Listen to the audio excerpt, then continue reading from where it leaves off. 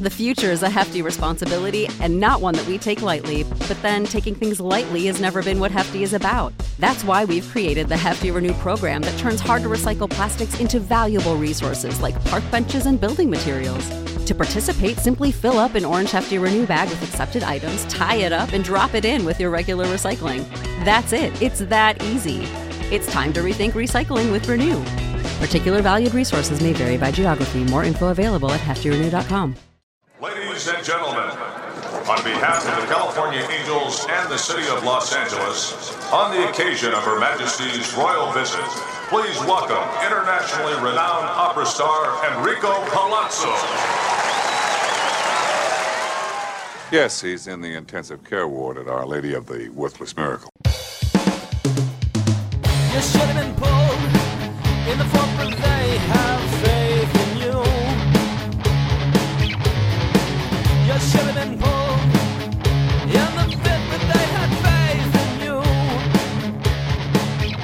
And You are now locked into the Hey, it's Enrico Palazzo Fantasy Baseball Podcast, part of the RotoFanatic Podcast Network. Go to rotofanatic.com today and check out our projections. Click on the tab at the top of the page and go to town. It's episode 80, the Andrew Susak edition. Today it's a RotoFanatic special. We have two guys who are the brains behind the entire rotofanatic.com operation. We would not have the Data Monster or our kick-ass projections without these two guys. Settle in for some good times and some great fantasy baseball analysis with Paul Mamino and Crosby Spencer. Join your host, Michael Govier, as Crosby, Paul, and Michael dive into some insane fantasy takes, provide further analysis of the Data Monster, and we get a behind-the-scenes look at how Crosby Spencer comes up with his projections. You're in the right place at the right time. This Palazzo Pod is going to kick some ass. Take it away, boys! Welcome into the Hey, it's Enrico Palazzo Fantasy Baseball Podcast. We live stream the show on YouTube, Facebook Live, and Periscope until Periscope goes away at the end of March, which is like a week or two away. So, I thought Periscope already went away. Well, they said at the end of March they were officially going away. They are going away for good, but we're still using Periscope. They're still active until March 31st, so that's another way to find us. We'll just switch over to Twitch or something after that, but mainly the YouTube channel is the best way to find us. You can rewatch old shows if you like, and of course I'm on Twitter at MJ Govier, and Palazzo Podcast, 2 L's, 2 Z's on Twitter. Give me 2. And you can go to our bio to find the YouTube link as well if you need to understand how to find us on YouTube. Or you can type in Palazzo Podcast, 2 L's, 2 Z's.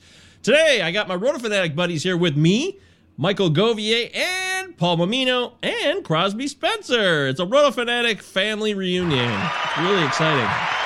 Paul, how you doing? I'm doing good, man. Can't complain. Just ready for the season to actually get started. Yes, boy, I'm feeling that. Crosby, I mean, you've been crunching a ton of numbers, just burning the midnight oil, constantly taking in information about baseball. How are you keeping up on everything while still crunching numbers from the past to bring us present results and possibly future results? Yeah, it's been tough. During from December through just a couple of weeks ago when we came out with the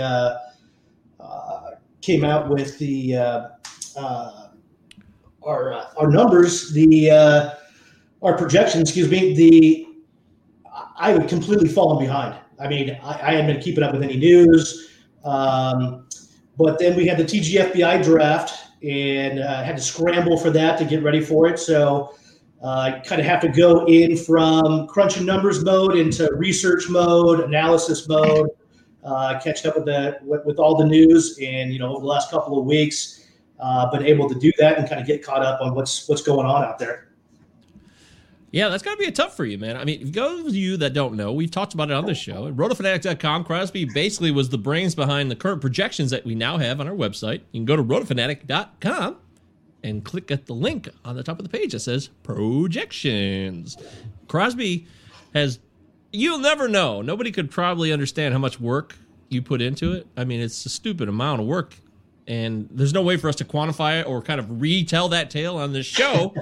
So that's why I'm trying to let the people know how hard Crosby put how much time he put in, how much he gave of himself, which sacrificed the current information coming in from spring training, which is ample. There's a lot to take in, lineups, who's stealing jobs, things like that. And we'll cover all of that today on our show. We'll also talk about some insane fantasy takes, even though Crosby's a busy boy, and so is Paul. Both these guys are two of not the biggest, probably the best brains behind everything we do at Roto Fanatic. The data monster is all Paul, it really is. I mean, when we talk about the nuts and bolts and the guts of that thing, that's Paul Mamino. So P Mamino Fantasy on Twitter. Is it P Mamino Fantasy or just P Mamino? Yep, P Mamino Fantasy on Twitter. Yeah, that's you. And Crosby, you're Crosby Spencer #1 at Crosby Spencer numero uno. And today's show, we'll talk about some crazy takes. We'll put it out there. I want to get these guys on the record before the season starts. We'll do some predictions as well with Shine to Ride the Pine. We'll talk about some ADP scenarios and, players that we don't want to draft or we're trying to avoid at all costs if we can. And, of course, you can email the show, palazzopodcast@protonmail.com. We welcome your feedback and input on the show. It's a pleasure to do the show every time we get to do this. It really is. People think it's a joke or, it's a lot of hype, but I really miss the show when I don't get to do it. And talking with these two guys today we're going to learn a lot. I know it because they're very knowledgeable. So, Paul, before we get into all the bullshit, tell us one thing about yourself that we should know. Wow.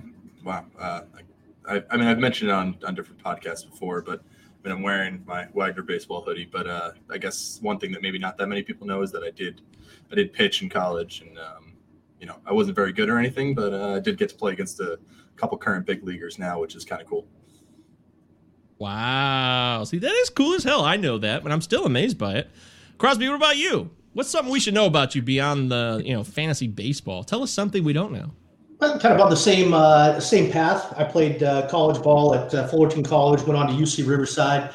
The high school squad was one of the most amazing programs in the country, consistently in the top 10 preseason rated. Senior year, was lucky enough to play at Dodger Stadium and take home the 5A championship. We had guys on the team like Phil Nevin, a couple of years later became the #1 overall pick. Tigers. Yes, absolutely. And actually, he started out with the Astros. He was the #1. Yeah, that's true. And then we also had Pete Janicki, who was, I believe, the #9 overall pick out of UCLA by the Angels. He had some unfortunate injuries, but we ended up having 3 guys make the bigs from the high school team. I played college ball with Steve Traxel, and the whole area where I grew up, Southern California, is just a baseball area. Didn't Steve Traxel give up like a big home run like to Mark McGwire or something like that? Yeah, he did, and he loves to talk about it too. Yeah. Oh, he does? That's sarcasm, I assume. Yes. Yeah. No, he's a good guy though. He's a good guy. During first part of COVID, our Fullerton team, we were a pretty tight knit group, so we actually had a Zoom. I think like 3 weekends in a row, where we all got together and kind of drank and hung out with each other and told old stories with some of the coaches and some of the players. It was a real good time. He's a good guy. Yeah, I think everybody who has a group of friends probably did that because we called ours COVID Cast, and we did that for probably a couple months. So we just had it on every night. Whoever wanted to show up, come pop on in. And somebody had to pay the $15 a month so there could be multiple people on Zoom at once. And eventually it faded out because even when you were lonely, hanging out with people on Zoom gets boring. It happens. Yes. Yeah. There's only so much you can do, right? Yep. Yeah, eventually it's like, I just want to play video games. Leave me alone. I don't want to talk tonight. So not everybody can talk as much as you can, Mike. Well, I don't love to talk really. That's a fun fact about me. I like doing the shows, and I'm pretty good at doing this, but I don't talk. I don't talk a lot. I'm not a talker. I'm really not. In fact, I think Crosby's much more of a talker than I am, to be honest with you. But I'm definitely a talker, but it's my virgin voyage on a podcast, so we'll see how that rolls. Yeah, that's awesome, man. I'm really happy. This is Crosby's debut. This is like his first real podcast, so we're always going to have that, and it's going to be a special bond between us. So I'm glad you're on here, Crosby. You're really both of you guys. We're all underrated in a sense, in my opinion, but both of you guys in particular, I think, are very underrated in this business. And sooner or later, another year or two, Yeah, maybe one of you guys will be working for a franchise. Who's to say? Seriously. Yeah. I mean, Crosby and I are a little older. Paul, you're younger, so maybe, you'll be one of those young guys because they're going to pay you shit. You're not going to pay you. Exactly. That's the big problem. I remember like 3 or 4 years ago, I was like all in on, applying for every single thing I could find. And then I realized, you know what? I don't know if I can afford to do that. Right? Yeah. I actually applied. I was just screwing around a couple years ago. I applied for like a Mariners front office position. I didn't live anywhere near close to Seattle. It was so dumb. I just saw it on like a LinkedIn or something. I was like, oh, hey, why not? But clearly I had no chance. I did have I was apparently a finalist for a job with the commissioner's office like 3 years ago, but no they shit. gave it to somebody else. Yeah, it was cool. I got to get interviewed by Chris Young. Remember the 6'10" pitcher? The big one? Yeah. I got to not the outfielder. No, not the outfielder, Chris Young. Chris B. Young. Yeah, this is Chris indeed. Tall Young. Yeah, I got to talk with him a little bit. It was cool. It was fun. Like it was actually working with like helping them figure out some of the potential rule changes and stuff like that. So like all the stuff that like came through, that's probably what I would have been doing. All the recent like AAA stuff that's coming through or minor league stuff, I would have been like working on stuff like that. But I ended up not getting it. Wow, that is not cool, man. I like the sound effects, man. Oh, yeah, it's part of the show. Keeps things interesting. But I'm shocked to hear that. You should have been a part. Chris Young, you made a mistake. You should have hired this guy.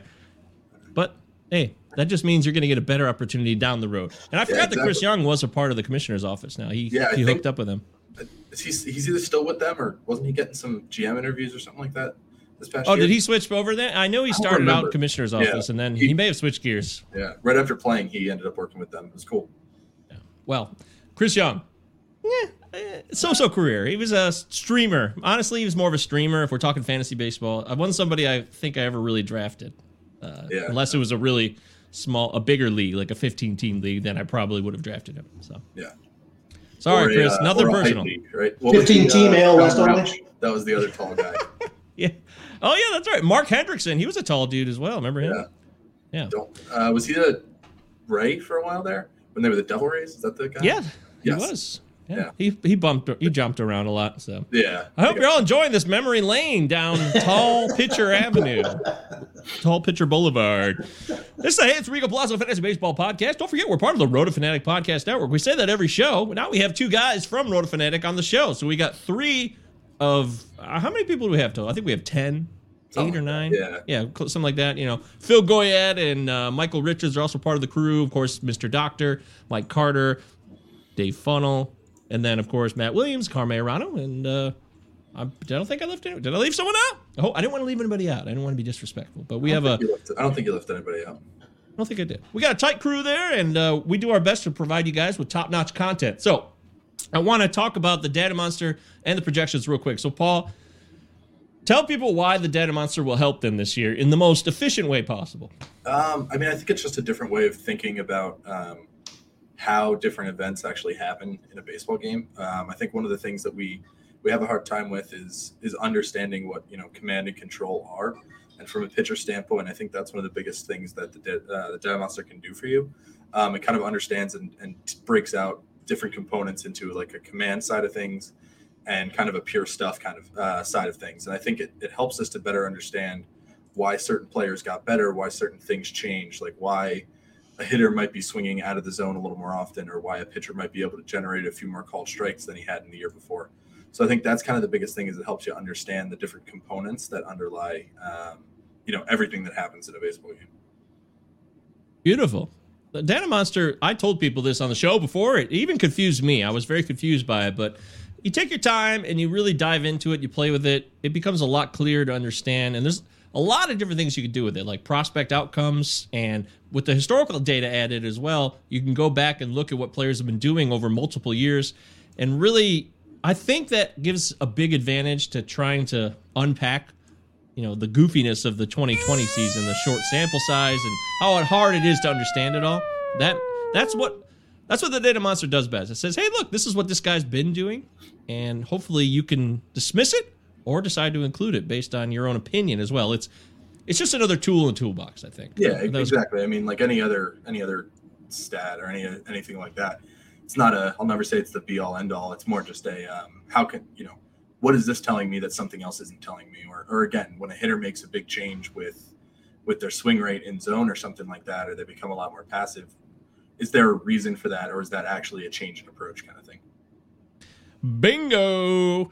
Crosby, with the projections, let's just keep this efficient and simple. What should people know about the work that goes into you creating your projections for RotoFanatic?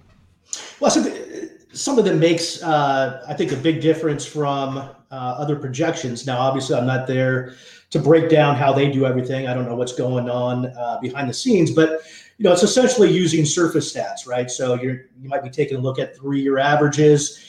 You're taking a look at surface stats. Maybe when there's a team change or a setting change of some sort, some extra guys added to the lineup that beef it up, like in Toronto.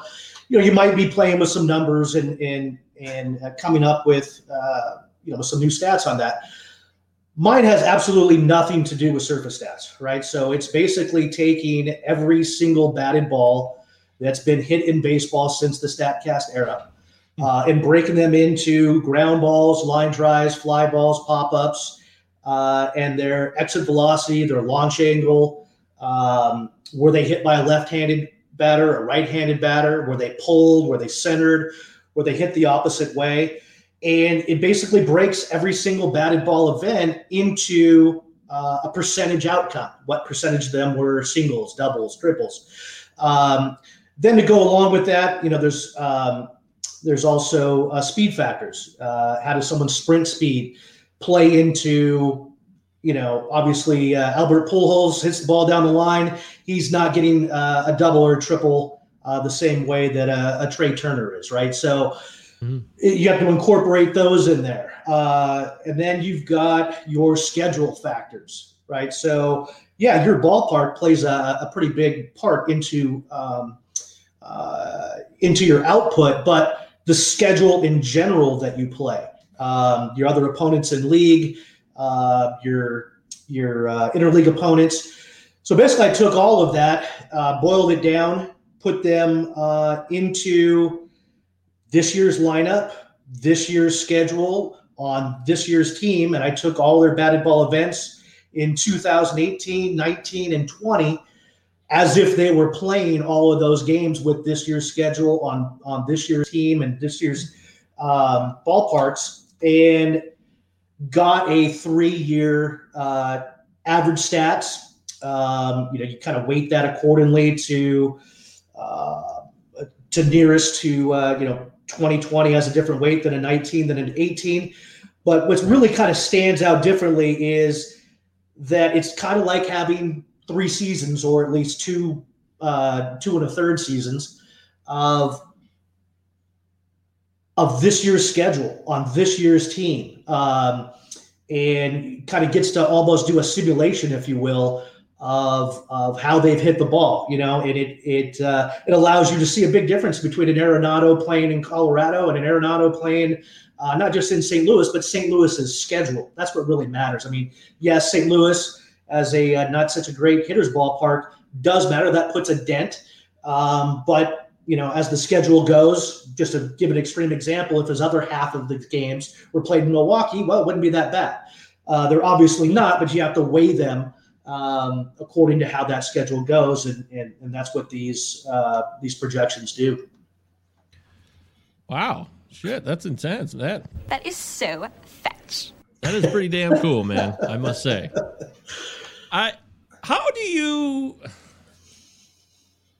I've ripped on projections at times. Like, I don't really use them as much. Like, you're putting them out there, but I would assume you use them as your own kind of baseline to go off of making your own choices in fantasy drafts, right?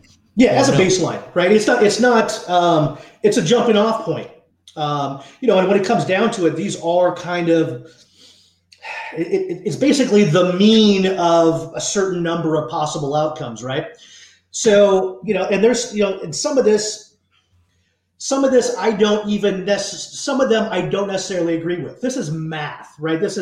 So, for instance, especially with the young players and the guys that don't have as many batted ball events in the major leagues as some of the veteran players over the last 3 years. Like a Dom Smith, right? I have a pretty low projection for him. Something in off the top of my head, low 260s or something, and 21 home runs, something like that.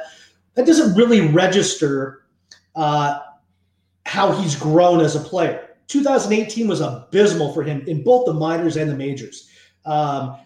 He quite frankly he didn't stack up. And if you remember, in 2019 and even in 2020, it wasn't, the shine was kind of off of him. It wasn't like we were all clamoring about Dom Smith. No, we weren't. We kind of wondered, when is the power going to come? When is this? When is that? When is the scouting going to equate into stats, right? And it kind of has the last couple of years, right? 2020, it kind of showed him as basically what his surface stats were. Not quite, but almost. So I tend to believe that being, these younger players who are adapting and coming up, that they're becoming a little bit more like they were in 2020 and certainly 2019 when we had larger sample sizes for a lot of them. So, Dom Smith is one that just on the math doesn't tell the whole story. But it gives you a leaping off point. Genius. Damn. That is great stuff. Dom Smith, Paul, instant analysis. Dom Smith, in or out this year? I'm pretty much out on him, and it's not a skill thing. It's more just I am not sure if he's going to get as many at-bats as I would hope he would get. It was a positive for him that the Mets kind of just went out and signed a bunch of not actually good center fielders, just guys that have played center field in the past. But Pilar is at least a little bit better than, some of the other guys they signed. But I think that Smith without a DH concerns me a lot. Yeah, we need the National League DH, man. We really do. Yeah, there's a lot of players that would be significantly benefited from it. And him the Mets probably have two of the best options with him and JD Davis should probably both not be in the field, but they can't do that. So, right. Yeah. By the way, the RotoFanatic projections, as Crosby was alluding to, for Dom Smith, 20 home runs, 249 average, 307 OBP, 430 slugging. So that's definitely below an average that a lot of people, I assume, would project for him. But like Crosby said, this is math. This is not his opinion. He's just going off what happened with those other years where we were like, well, Dom Smith, he's pretty much post, no hype. It's over. Yeah, if you're going to include a kind of a 3-year, you have to include 2018. I look at this stuff, and even if I disagree with it, I don't want to step on it. This is not, hey, what is Crosby Spencer's best opinion of things that he's going to take into account and not into account? If you're going to do the math, do the math. Don't go stepping on stuff. Yeah. I respect that. It's just straight up. No chaser, guys. Just math. If you love math, you love nerds, then you're going to love our projections. Trust me. Crosby and Paul, two of the biggest nerds you will ever meet. That's probably fair. I said that. That is very fair. Sweetest way possible, of course. The most loving way possible, right? Yes, absolutely. Of course. Yes, it's a term of endearment, in my opinion. Yeah. These days, in this nerds industry, are cool. Yeah. In this industry, for damn sure. No doubt about it. Exactly. Yeah, definitely. Crosby, I have a question. What would you – I guess you kind of went with it, but two things with projections. Who was the one that probably stood out the most, like that you didn't expect, I guess, on the high side? Let's go with, Smith was on the low side. Who's the guy on the high side? Oh, boy. You talking to hitters or pitchers? Let's go hitters. Like, what was one guy that when it spit out the numbers, you were like, shocked? I don't know if I would say shocked on Luis Robert, right? He's got a pretty good track record of the minors. Boy, it's really hard to tell. It's taking a look at it. Nothing shocks Crosby at all. He's not easily shocked. No, obviously how much Yelich stood out, right? Yeah. And that kind of goes into the fact that 2019 was the most recent full-time plate appearances that we have for these guys, right? So even if you had an amazing 2019 or 2020 or an abysmal 2020, it's 200 and something plate appearances. The equivalent of 650 full-time plate appearances in 2019 is the equivalent to 241 in 2019. It's nothing. It doesn't have that big of an impact. So you'll see that come out. A lot of the numbers kind of actually look like if you were preparing for a draft for 2019 with guys like Arozarena and Arozarena and some of the other rookies that sprinkled in that kind of made a splash in 2020. But as far as like guys that I didn't see coming, the reason why that hasn't really happened is because I am in these spreadsheets all the time, and I'm literally doing week by week updates of this stuff for the last 3 years. So nobody is really jumping off the page. The only ones that really have an opportunity to do that are guys that go from a Colorado to a St. Louis, or guys that go from Tampa Bay and Detroit to Colorado. So that. I guess that might answer one. CJ Cron, really jumps off the page. That guy's got a value that's I've got him at on 500 plate appearances, going more like a guy that would go in the 120s, and he's going, at least he was, in the 300s. I think that's gone up quite a bit. I saw him at 202 in a draft I did on Friday. 202. Yeah, he's starting to move up to the early 200s. Yeah, and if he gets that job, it's well deserved, right? Yeah. So 100%. Yeah. I mean, I think that kind of makes the most sense, is that these things don't really shock you because you're staring at it so much. So right. Guys that are going to grade out well have graded out well historically, even if the stats and numbers haven't really come. But like with a guy like Yelich, I mean, a lot of his thing last year was strikeout driven, which, I mean, yeah, it's still a big problem, but if he's still making solid contact, it's going to come through your numbers pretty well still. Yeah, and I notice a lot of things, especially especially on the pitching side, right? And I don't know what it was. We talk a lot about baseball players kind of getting in routines and things of that nature, and maybe the veterans were out of their comforts. I don't know. I can't tell you. But I did notice, especially on the pitching side, some of the older guys, and I'm not talking about, a Scherzer at 36. I'm talking about the guys 31, 32, 33 years old that, aren't over the hill by any means, probably still have some good days ahead of them, really thrown for a loop. I mean, a Corbin, a Paxton, his was, some velocity related, but at the same time, you just see, a Bumgarner who, obviously hasn't been awesome over the last couple of years, but last year was just flat abysmal. Yeah. And in 2019, the underlying numbers that I've been looking over, he wasn't that bad actually. So I think a lot of this has to be taken with a grain of salt. I can't, this is unprecedented. I mean, none of us, we're dealing with 5-6 years of data on the StatCast stuff, on the StatCast side, and we're dealing with a global pandemic that no one we know has lived through. So all of this stuff, I don't know how to exactly interpret it. I picked a great year to go ahead and try to do projections. Yeah, that didn't screw me up at all. But we're rolling with it. So I think we've got a pretty good grasp on these numbers, and I think I feel good about them. Let's put it that way. Yeah. No, that's cool. I mean, like I said, I was just curious but that makes a lot of sense. Not knowing, you look at it every single day, so you're not shocked by anything, and right. And then but yeah, these hitters and pitchers, they dealt with a lot of things that we don't even know how it impacted them. Yeah, on the pitching side, it's a little bit, because you're talking about especially.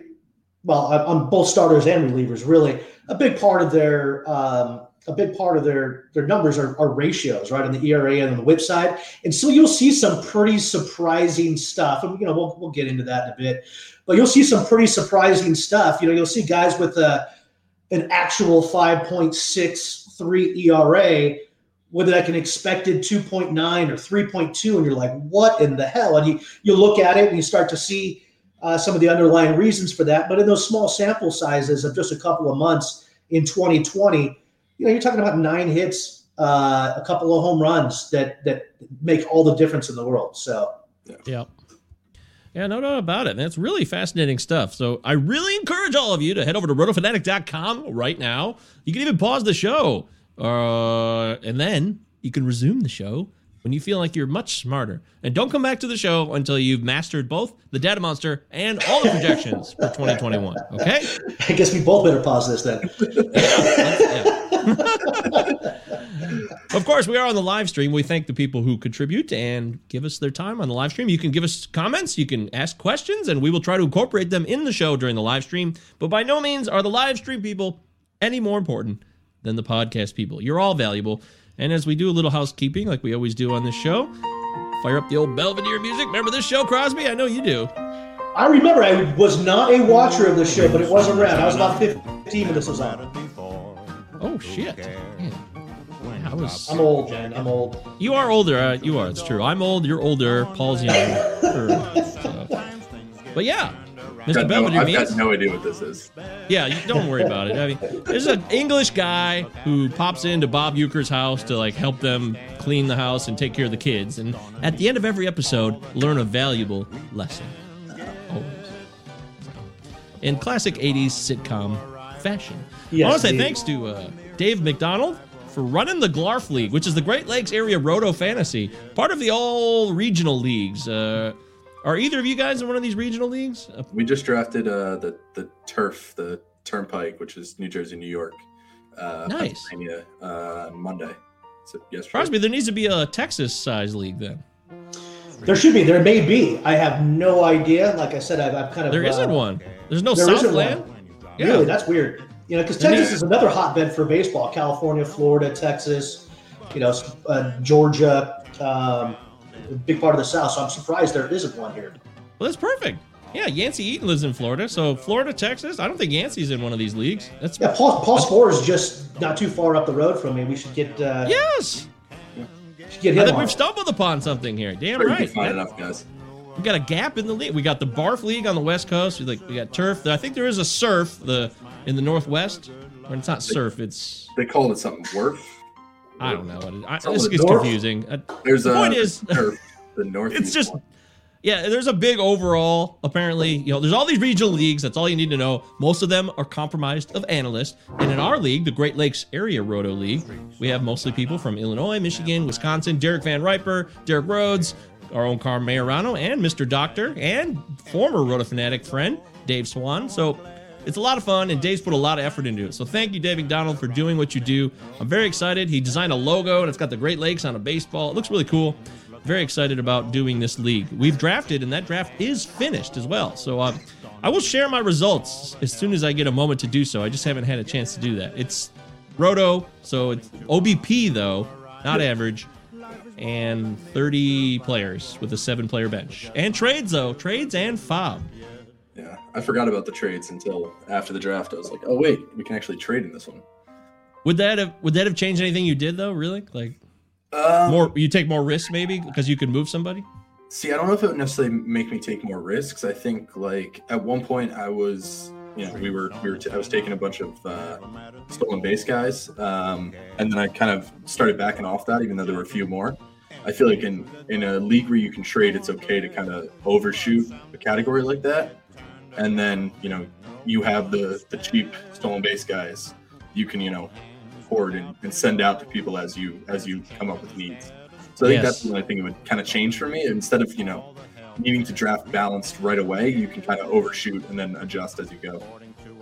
It's a great point. I think it was Jake Kalusker who drafted Dalton Varsho because he said, why not? If it doesn't work out, I'll drop his ass. Or trade him to somebody who gets, people get so excited about Varsho and they overextend themselves just to get a catcher who could maybe steal 10 to 15 bases. And that's something good that you can do because you could always unload that asset. Yeah, all right, so that's all that is. Bunch of regional trash. Glarf. Good job, Dave McDonald. I was on the Friends with Fantasy Benefits pod. I want you guys to check that out. I was with Mike Werner, who writes at Baseball HQ and is part of Friends with Fantasy Benefits, and of course Justin Mason, the Grand Master himself. So it was a lot of fun. We talked about some players who have possible playing time issues like Edwin Rios, Gavin Lux, and so many more. So check that episode out. I really enjoyed doing that. It was my debut with Friends with Fantasy Benefits, and I really enjoyed it. And a shout out to the Draft Champions podcast run by Zach Waxman, who had the shrimp boat captain, my guy Graham, and the newest rising star in fantasy baseball. Now, I haven't heard his name pronounced, so I don't know if it's Simon Dice or Simon Dice.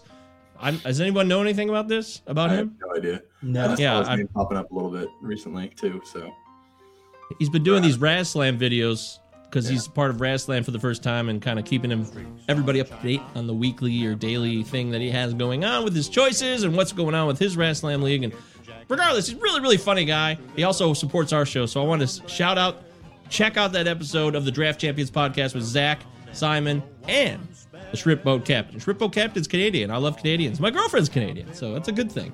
And the Palazzo Invitational is wrapping up. The last league is finishing drafting, and once that's done, we will start focusing on harnessing and creating the biggest, baddest ass trophy of all time. Really excited about this. It's going to be a big ass trophy. I will promise you that I will deliver on this ridiculous promise to make it the biggest, most ridiculous, sweet ass trophy. I'll spend hundreds of dollars. I don't care.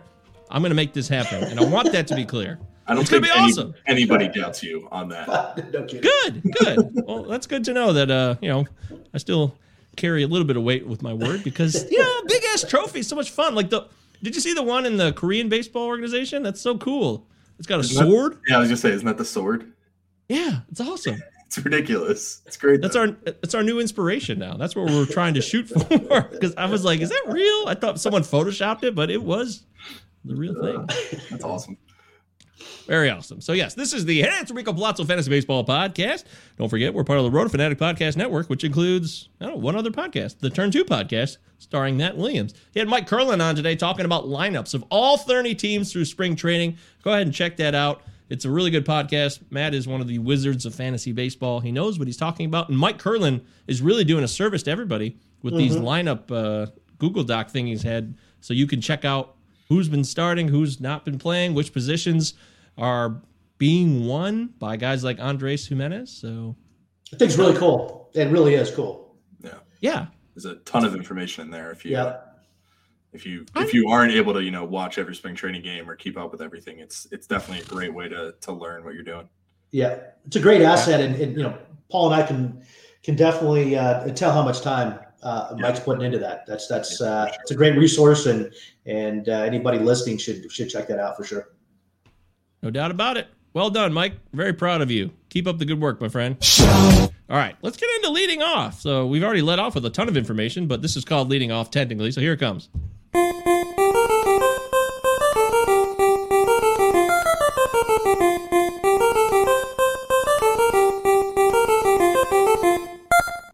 In leading off today, I want to keep it short and simple. Of course, we provide our catch of the day, and we say bye to anybody who was injured. But I want to know from each one of you. We'll start with Paul first. Paul, how important are spring training stats to you, or how do you vary your absorption of what you see in spring versus how important it really is overall?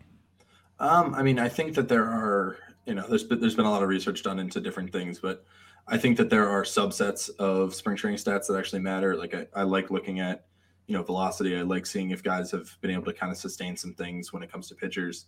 Offensively, there's not really a ton that I care too much about. K rates are fairly real, and there's some changes with like walk rates and things like that. So I definitely think that I'll look at it a little bit, but I try not to take in too much of it outside of, who's playing and where they're playing and how often and what spot in the lineup they're in, because I feel like sometimes it can help kind of confirm some thoughts that you previously had, and you can kind of believe some things that might not actually be there. Oh man, it's so easy to fall into the trap. Like you see Clayton Kershaw give up 2 home runs right off the bat today to Colton Wong and Luis Urias. And you're like, oh shit, Clayton Kershaw sucks now. But he's probably working on something. Willie Castro, greatest player in the world. We'll just go. That's confirmed my priors. We're going to stick with that one forever. Yeah, I underestimated him. I thought last year was bullshit, but and MVP this season. He looks amazing. And Mike, that was kind of a big point you were saying with Kershaw. Like I think with pitchers, especially veteran guys, we don't know what they're actually trying to do when they go out into a game. They might be trying to pitch a completely different way than they would in an actual game. Mm-hmm. With the younger guys, they're probably going to take it much more seriously. But with some of these veterans, you might see completely different approaches. And sometimes people think that that's a sign of what they're going to do in the season. Sometimes it's just them testing something out and trying to kind of see how it goes in a game. Oh, I hit the wrong button. Damn it. Forever. There we go. See, I blew that. Damn it. Yeah, you're right about that, Paul. I have no argument with you. Pitchers are tinkering. They're trying things out. You know, it's not real. The stats don't matter. Sean Doolittle, I think, had the best line about it when he said it was the most, his stat line from like 10 days ago was the most spring training of all spring training stat lines that there ever was. So, yeah. Crosby, how about you, buddy? I know you're busy. You're a busy man, too. You're an elite businessman, too. People don't know that. You're a wise fella who knows a thing or two. So you're always involved in something. You got your fingers in a lot of pots, but you got to absorb this spring training information and make something of it. What do you make of it? Yeah, no, I mean, Paul pretty much hit it. You're talking about velocities and the K rate with the hitters is somewhat important. You look what happened to Travis Shaw a couple of years ago. We're like, it doesn't matter. Then the guy just had one of the worst seasons you could possibly have for a starter for about three-quarters of the season. And then without getting stat by stat, I mean, Paul pretty much hit it. I'll look at some stuff that the players can't control. You know, maybe if there's a new manager, are they running, right? Are they maybe choosing to run a little bit more on the in spring training at that or less? How does that affect the overall ball club's philosophy? Just to see. I mean, again, it's spring training, but you want to kind of see what the manager's doing, and position battles, which has been great in lineup spots. Those are ultimately not the players' decisions, and so you want to keep an eye on that. And that's why Mike Curlin's piece is such a great asset. He's breaking down what would literally take each person a couple hours a day to look up and then try to digest and put it on something simple for you. So those are the kind of things I look at. Very wise. It's simple, but sometimes it's important to not get caught up in the hype because people love hype. And they jump on bandwagons. And sometimes people want to be first. They want to be, I saw this first, and I'm going to jump on that. And that's where you can get burned. That Travis Shaw season still sticks with me. I remember taking a flyer on him. I was like, who cares? It'll be fine. And that did not go well at all. So, bogus. Good. Our first catch of the day. Today's catch of the day, guess what? It's a repeat winner. I'm going to keep pushing him until you people understand how damn good he is and how much you should be drafting him. That's right. It's Shohei Ohtani. Another home run today. He's crushing the ball. His spring stats are stupid. This is pre-spring hype, though. You can go back and listen to this podcast. I was talking about him before he's blown up over the last 2 weeks, okay? I want that to be clear. This is not like, look at the stats, Oh, the Fields medal. It's not that. It is not that, okay? This is a guy who could be an MVP hitter if he focused solely on hitting. Now, he doesn't do that. So, tell me how crazy I am, Paul. Shohei Ohtani, the hitter, the pitcher. You can go in any direction with it. How much is too much to be drafting him in any type of format? You can make it league specific too. I mean, I have him in, I think, every DC that I've done, and probably, so I think I have him in like 3 of my DCs, and I've drafted him in a few other places. I think that in an NFBC style league where you get a Friday swap, when I originally thought he was going to be pitching, every Saturday or every Sunday, they've kind of said that they're going to change that up a little bit, but overall, he is an elite hitter when he does play. And if you have a Friday swap type thing, and let's say he plays, he's in the lineup Monday to Thursday, he could potentially get you, 20 to 30 home runs and 10 steals, 15 steals, even just playing that partial time. He's shown us that so far. So, I mean, I think that there's no reason I have no worries with taking him, especially where he's going. And if he becomes a reasonably good pitcher, I mean, and it gives you 120 innings or whatever it's going to be pitching once a week. I mean, if he can show anything like he did in 2018, which is wild, that's how long ago he first came up or he first came over. It seems like it was, yesterday. But I am personally buying all in this year and hoping, that he either becomes a full-time hitter or, I can use him wherever I want in different situations. Before Crosby answers, I want to give Joel here. Joel Frederick is commenting on the show saying he's on the Ohtani bandwagon for those of you that can watch the live stream. So first off, shout out to Joel. Went to high school with Joel. I actually puked on Joel's carpet at Super Bowl. What Super Bowl was it? Crosby, you were alive for this one. It was the Chargers Niners one, the '94 season Super Bowl. Yeah, I know where I was. Yeah. Yeah, where were you? I was in Anaheim Hills watching it at a buddy's place with about a good 30 or 40 of us. I had just gotten out of college and eventually ended up moving into that house once I got out of college. It was definitely a kind of a party bastion type of place. But so although I wasn't throwing up from what I can remember, I did have some good times that day. Yeah. There it is, Joel verifying orange puke everywhere. We were 14 years old. It was freshman year of high school. So this dumb commercial came on with the Budweiser frogs. It was, you remember that? Those Budweiser. Right. I just took a drink and it was so funny to me. I just puked. I choked. I was choking. That's what it was. It was a choking puke because it was so funny to me. I couldn't help myself. It's never happened to me since. That was a rare moment, but I felt pretty bad because I was at his parents' house and they lived in a pretty nice house. Sorry about that, Joel. But point being, Joel faced Drew Henson. You remember Drew Henson? Anybody here? Drew? Yeah. He went to high school at the school right next to us that we went to high school. So he was in the athletic league. And he was a Yankees prospect that was signed for a bunch of money. Also played football at the University of Michigan. Right? That's right. Chose baseball, which was a mistake. Probably should have been a quarterback. That was his fault. And Joel wanted me to say on the show, or I told him that I would, that Joel went 2 for 4 against Henson and never struck out. So very nice. Congratulations. That's pretty damn good, man, because he threw heat. Nobody could hit him. And nobody has. I don't know if anybody ever hit a home run off him. He had the home run record too at the time. He was ridiculously good, but should have stuck with football. It's got to be tough to get in enough time. You know, you look at Trout from what he's from Jersey, and was Abbott from Michigan? You've had some guys from Michigan that have made it. You know, in California, we've got all but basically a week where it's miserable to play baseball. Barry Larkin played at Michigan, Hall of Famer. Woo-hoo. Okay, yeah. I mean, it's got to be tough, man. When you get 5 months, 6 months a year that you guys get to actually play ball. That's no easy feat. They almost won the World Series a couple years ago too. So close, couldn't take the final game and didn't go our way. But we did beat UCLA. That was pretty cool. So, yes, yeah. Thanks. Sorry about that. Anyway, I digress. Point being is, yes, I want to give Joel his credit. So, hey, Shohei Ohtani, Crosby, are you buying into the hitter this year, and would you draft him anywhere you could? Yeah, I would. Obviously everything's got a price, but I mean, the guy profiles as, potentially a 285 and, in full season plate appearances. You're talking about 285, 35, 20 stolen bases. 95 type of thing. I mean, the guy's a stud. It really just comes down to what are they going to do with him as a hitter? Obviously, he's dealt with various injuries. So I'm an Angels fan. I would love to see him get full run. You are an Angels fan. Okay. Yeah, I would love to see him get full run as a hitter.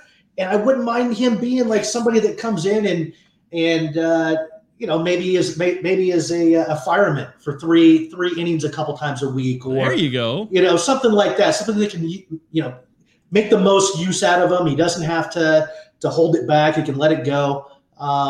So, anyways, but yeah, the guy's a stud. It's just a matter of his role as a baseball player on the Angels. He's great for them. As us fantasy owners, we gotta figure out how we can fit him in. It's all just about the playing time, the plate appearances, and the innings pitched, really. You said it, my friend.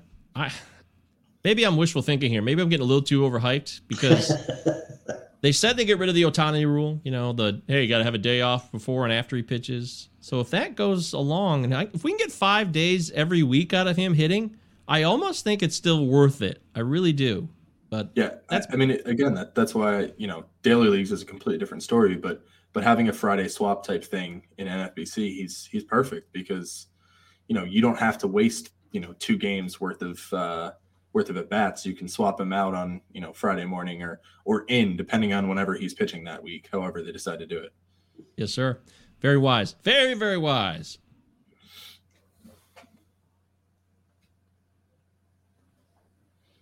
Wait for it. Coming. How long does this take? Just say it. What's happening? Is this not working? I can't hear it. Did I blow it? Did you guys hear was it playing something or am I crazy? Oh, that's what I'm an idiot. I'm hitting the wrong lever. Dead air. God, I'm such a dumbass. I ruined the whole bit. I'm sorry, guys. I was hitting the lever next to it. There we go. Sorry.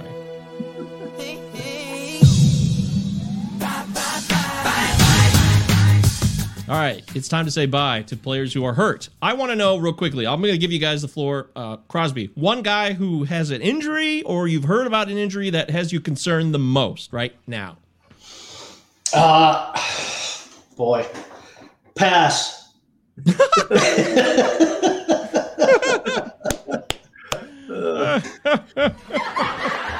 funny. Sonny Gray's back. Does it bother you? Not that much. Okay. Backs could obviously be tricky, but let's go with this. Here's one. Austin Nola's broken finger. Well, yeah, I don't have that much faith in Austin Nola, anyways. But obviously, here we go with Strasburg again. Let's go ahead and add in now a lower body injury. It doesn't sound like it's serious, but it just seems like this guy's kinetic chain. I mean, from his shoulder to his back to now his calf. I mean, I don't know what the hell it is, but. It's always something. He's got so much damn talent, and every other year, it's allowed to come through. But this has me scared. I have him in a keeper league that I've been in for 27, 28 years, and I'm deciding between 27 years. Yeah, I'm deciding between him and Voit, and boy, this doesn't make it easier. Is it OBP or OPS? No, it's batting average. Ooh, okay. Then that's a little more reason. If it's OPP, I'd take Void all day. Yeah. Paul, I hope you're a little more tuned in. Crosby's a busy guy, but he came through. He gave us Strasburg. He did a good job. Paul, is there one injury that you're like, man, I might be avoiding this guy now? Or is it nothing that major beyond the Framber Valdez injury, which was the biggest one so far? I'm actually a little bit concerned about Sonny Gray. I kind of, mainly because I saw, I forget exactly where I saw it, and I kind of forgot that this happened, but he did go on the IL at the end of last year with a back injury as well. So I think, it's coming up as kind of a little bit of, it could potentially be a little bit of a recurring thing. And with backs, as someone who dealt with back pain, it's not fun, especially as a pitcher side of things. So I definitely have a little bit more concern. I was all in on Gray, and now I'm kind of pushing him back a little bit, not to a complete avoid because they don't seem too concerned, but it's definitely, pushing him down a round or so for me. Yeah, I believe it or not, I played Little League Baseball. And I actually played when I was 13 years old. I tried out when I was 14, but then I got suspended and I gave up and I never played baseball again in high school. But I've had back problems in my own life because I was fat, so I understand the pain as well. Sciatic nerve can kill you. Ooh, it's the worst. It just shoots down your leg. I tried to play through it playing basketball once, and that was a mistake. So I get it. I hope that it's not that big of a deal. Oh, our buddy Brian checking in. What's up, Brian? He says Carlos Carrasco's elbow. That's a good one. But he always seems to have this elbow thing, and he's survived it. He's a rare case, is he not? Yeah, I mean, he's definitely had his, he's had some bigger health concerns than baseball and stuff like that. But he's also seemed to have some, nicks and tears here and there. And he's usually been able to kind of power through it a little bit. I was definitely kind of similar to Gray. I was definitely a fan of his, and I think it gives me a little more concern, especially since just the Mets have had, horrible history with injuries and things like that. So it's definitely, a guy that I'm a little more concerned about, but I don't necessarily know if he becomes, again, like Gray, he's not a complete avoid anymore. It's just I need to get him at a little bit more of a discount than I was getting before. Okay. Real quick, Crosby, Carrasco, he's had a cranky elbow in other seasons, and he's powered through, and it has not shut him down for a full season. He's had IL stints from it. Does it bother you? It bothers me a little bit. This is actually the first year that I've owned him, not because I haven't liked him per se, but my numbers kind of were off of him the last couple of years. I drafted him in TGFBI. I felt like he was kind of a decent buy at where he was going. So, yeah, anytime you're taking somebody in their 32, 33, 34 age time frame, and they already kind of have a history of some of this stuff. It's going to bother me some. I don't like drafting older guys as it is, even though pitchers can typically do a little bit better than on the hitter side with the age. But it doesn't. I'm not stoked about it. Let's put it that way.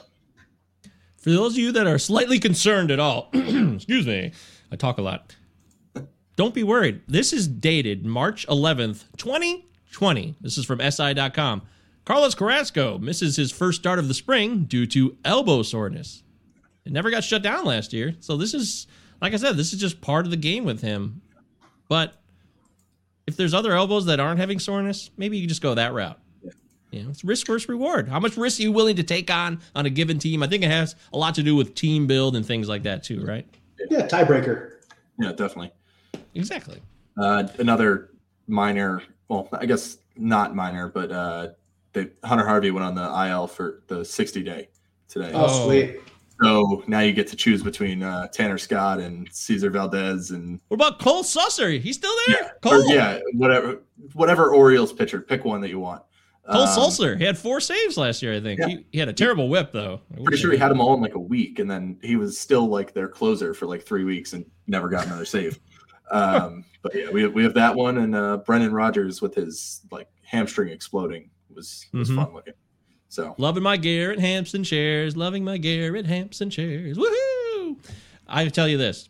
We should consult the doctor, Mr. Doctor, Mike Carter. He writes for rotofanatic.com, and he publishes his closing remarks, which is a great article to find out, good heavens, what is going on with bullpens. And he gives you the latest. And he's getting pretty good at it. He started doing it last year, so this is his second year. Go to rotofanatic.com, read closing remarks, keep yourself up to date on the latest in all the bullpens of Major League Baseball. And here's another comment from Joel. Polanco's quad died today. That would be Jorge Polanco. That's unfortunate. Hopefully it's not. Arias now, pretty much full time. Oh God, really? Somebody, I thought, was it Dave Funnel, another Rotofanatic fella of ours, posted on Twitter today, trying to win a SP Streamer mug with bold takes. We do insane fantasy takes here. Some people call them bold takes, whatever you call them. And he said Arias would lead the league in hits, I think it was, or he'd win the batting title or something like that. So, hey. I mean, he's not going to do anything else. He's just going to get hit singles, but he's got a lot of contact. Yeah. Right. Make a lot of contact, hit for a high average, maybe. Not a lot of hard contact necessarily. No. Yeah. David Fletcher, but somehow worse. With less positions eligible for. Less positions, probably similar power. Probably. Which is none. Yeah, probably. Yeah. Anyways, yeah. Jorge Polanco, though, I really love this year, so I hope he gets healthy. I've actually been targeting him as a starting shortstop in certain leagues, depending on the depth, of course. They had him hitting fourth with today in like a lineup that looked relatively real. He's a legit hitter. Yeah, he's not a bad hitter. 2020 is trash. The 2019 is what I like. I believe, and now I know I'm cherry picking here, and even Crosby's like, well, you can't do that necessarily, but there's context. There always is context. Okay. All right, this is the Enrico Palazzo Fantasy Baseball Podcast. It's time now for the segment we call Enrico's Inquisition, where we ask these guys questions generally about non-baseball stuff. Let's do it! Would you prefer to deal with a manipulative person or a callous person? Wow, this is deep into my psyche. Alan Trammell or Lou Whitaker? Oh, I knew you were going to hit me with that. The 1988 Dodgers or the 2020 Dodgers? Oh, the 1988. By far. It was the happiest moment of my sports life. That was my first gut moment. Nelly, get ready for some doozies. Because it's time for everybody's favorite part of the show, Enrico's Inquisition. Crosby, you were around back then. Lou Whitaker or Alan Trammell? I like Lou Whitaker myself. I know my buddy Phil back then, he was a big Trammell fan. That was his favorite player at the time. But yeah, I was a little bit more of a Sweet Lou guy.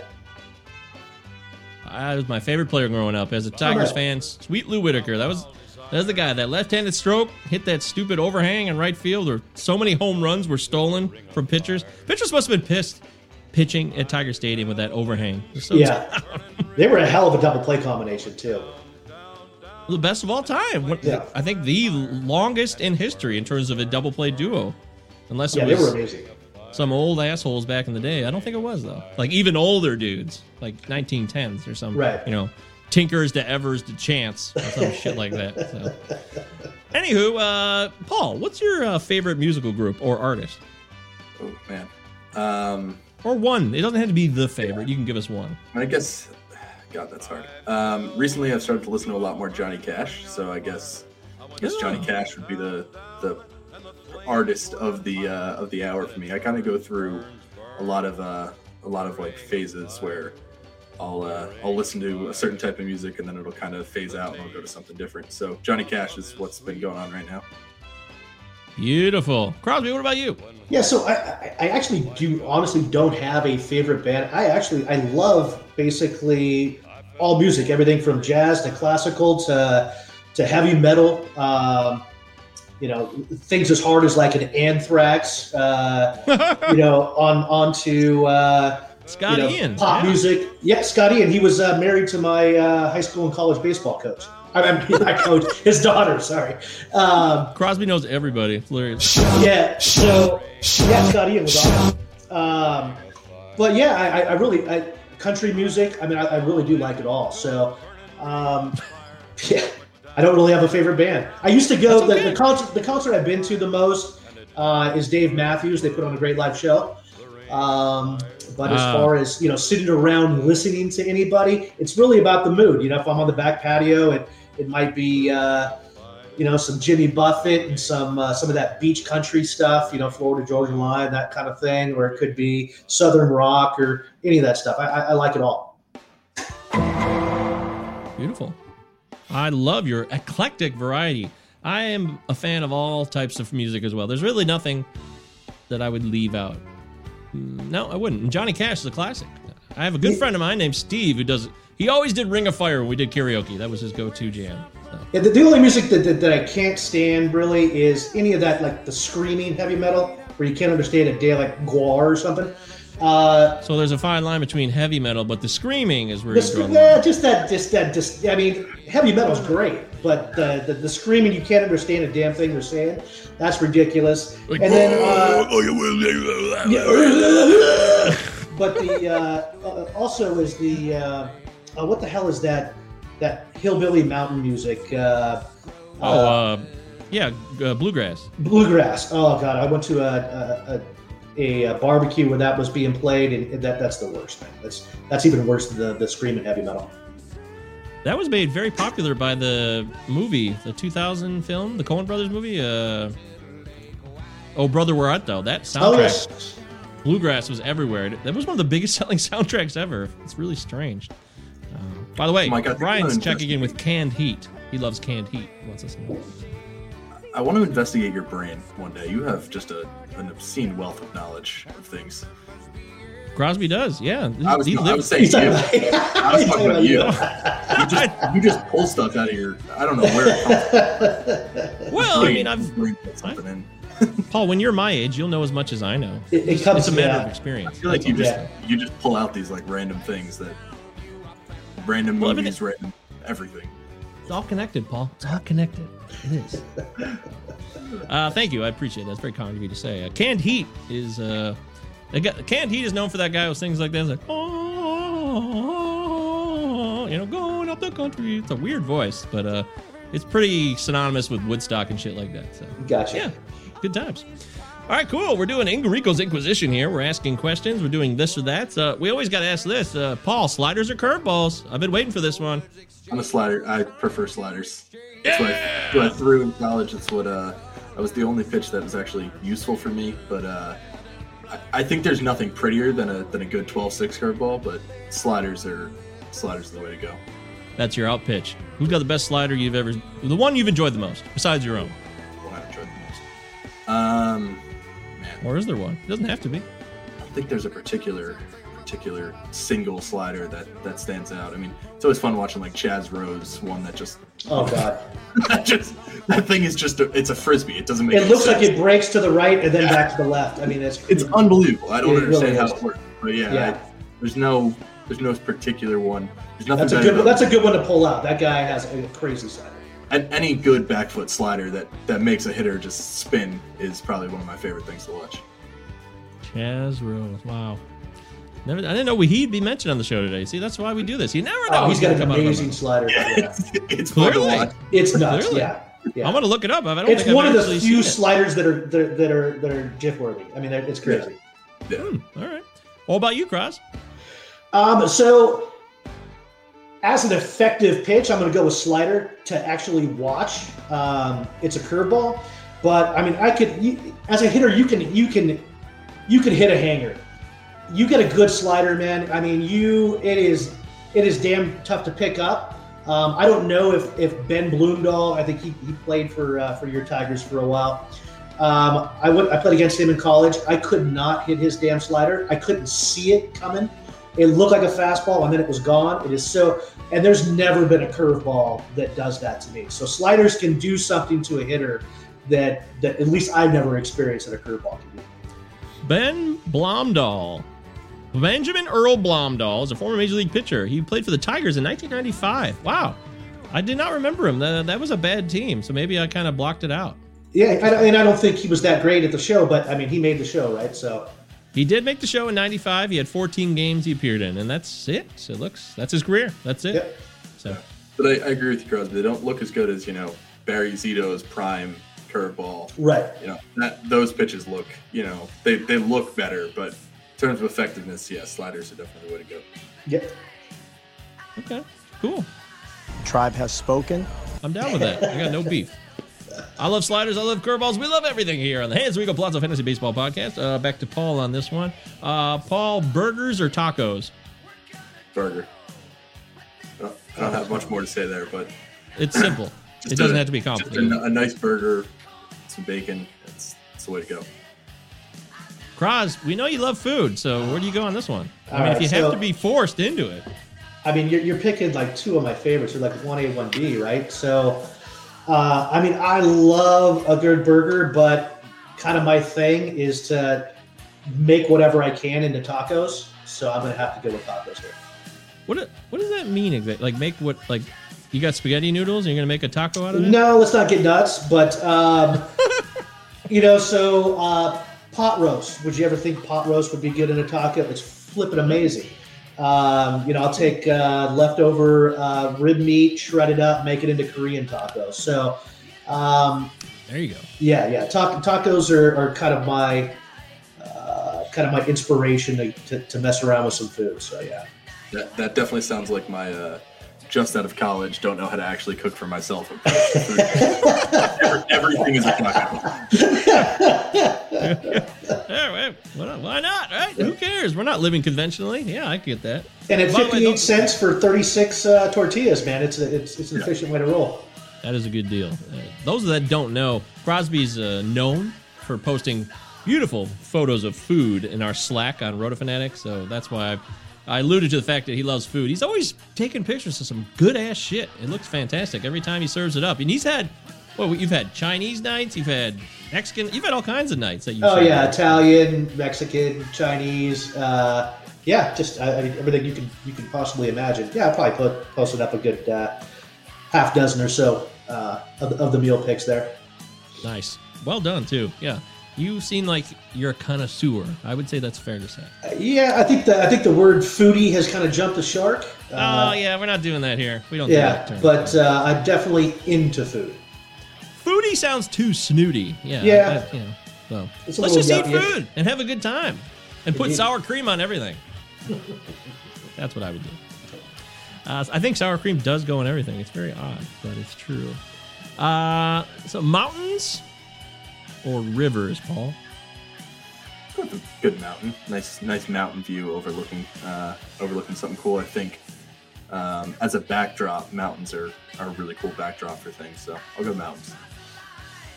Cross? You also picked a couple of my favorites here. I love living on like right now we live in the hill country, so I love views. Being up on at any kind of elevation, I absolutely love. But water, man, I love water. Beaches, lakes, rivers, creeks. So I'll go ahead and take the water here. Oh yeah, you do. That's impressive. Does Texas have hills? I mean, they got hills. They don't have mountains. I think more towards, to be honest with you, I don't know, but I think towards. I guess you go way west. Yeah, exactly. If you're getting towards not San Antonio. If you're getting towards El Paso? New Mexico. This area, the hill country extends out for a few hours out from Austin down to San Antonio, and it's a real nice area. It's kind of a wine country type of area. If you're from California, it kind of reminds me of Temecula area. Oh, Temecula. One of my good pals, Joe, got married there in 2011. Had a great time there. It was beautiful out there. I can see it now. I was in really good shape back then too, and I was kind of a big deal. So nice. Might have been a little full of myself though too. I learned a lot of lessons about getting in shape when you're fat, and then going back to being fat. You learn a lot. You get humble the next time you get in shape. So just something to remember. All right, we got to end this segment because I want to talk more baseball. So let's get to it. Paul, come on. For love or money? What are you talking about? For love or money? I'll go for love. Ah, there you go. That's so sweet. Crosby? Well, so point of clarification here. No clarifications. If I'm born, am I born with $10 million, but I'm a leper to everyone? Or, is that how we're going here? Or you can put any context on it you want. I'm not going to add anything. It's your call. All right. Well, the most important thing is love of friendships and significant other and family and all that stuff. So I'll go with that. But if I had a choice and all things being equal, I will take the money and I will consensually make you love me, Mike. Oh, that's fantastic. What a beautiful way to wrap up that segment. I'll tell you what, pretty damn good job, Cross. Your first time being on a podcast. I think you're doing quite well. Keep up the good work. This is the Hey, it's Rico Palazzo Fantasy Baseball Podcast. Paul's a veteran. I've been on pods with Paul many, many times, so it's good to have you back on, though, Paul. Were you ever on the Palazzo Show to begin with, though? I don't think I've ever specifically been on the Palazzo Show. I think we've just done a bunch of the Roto Fanatic pods together. Yeah, tomato. Yeah, whatever. We've potted a lot, but it's good to have both these guys on. They're both Roto Fanatic experts, so a lot of the best stuff on our website, without a doubt. It is all these two guys. It really is. They really put a lot of work into it. Carmen, Matt, and everybody puts in a lot of work as well, but these are two of the brains behind the operation. There's no doubt about it. I just promote it, and that's it. That's my job. I'll promote, and I'm fine doing that because everyone's got to know their role. You got a nice role, you settle into it, and you do it to the best of your ability. And that's why the Pistons won back-to-back titles in 89 and 90. The bad boys all knew their roles, and they did it to a T, and they were a great team. Still one of the best teams there ever was in terms of championships. Are you our Rodman? I'm the John Sally, I feel like. Okay, all right. A little more lively. Rodman's kind of... I've been depressed before, but Rodman, he kind of... The Rodman post-Pistons, I guess you could maybe call me that. I'm a little out there. But when he was a Piston, he was much more reserved. Yeah, you're right. He was. Yeah, he lived, about 15 streets down from me in Newport Beach, and he was quite the character around town, I'll tell you that. Another guy that you've had a run-in with. That's amazing. Seriously, I'm going to go back Southern and listen California. to this pod.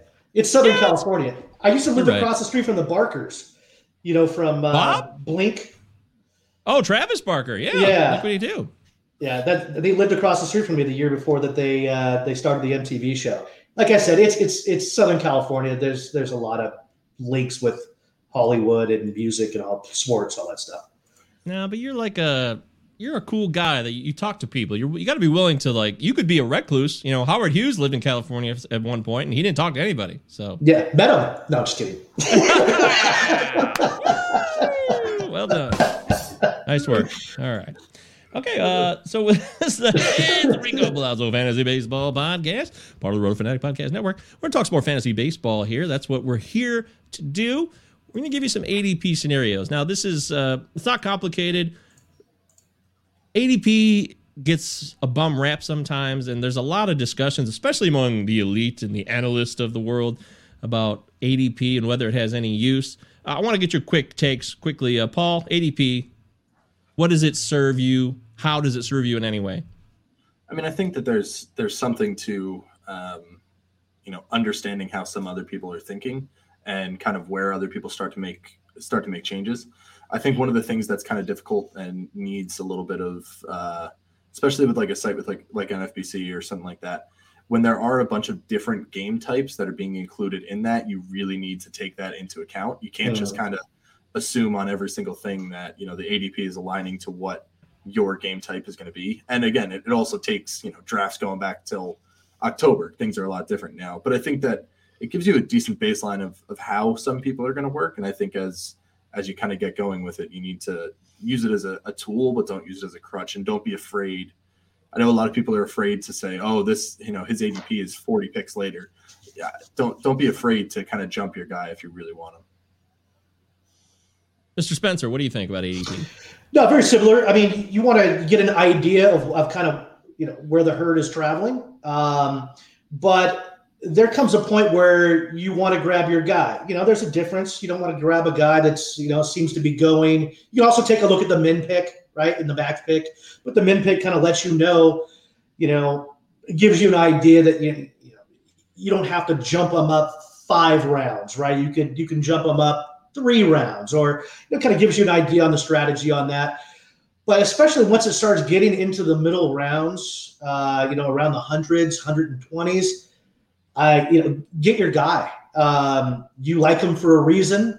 Don't let somebody else take the guy that you've done all the research that told you should have taken last round because you wanted to squeeze another round out of it and sweat it.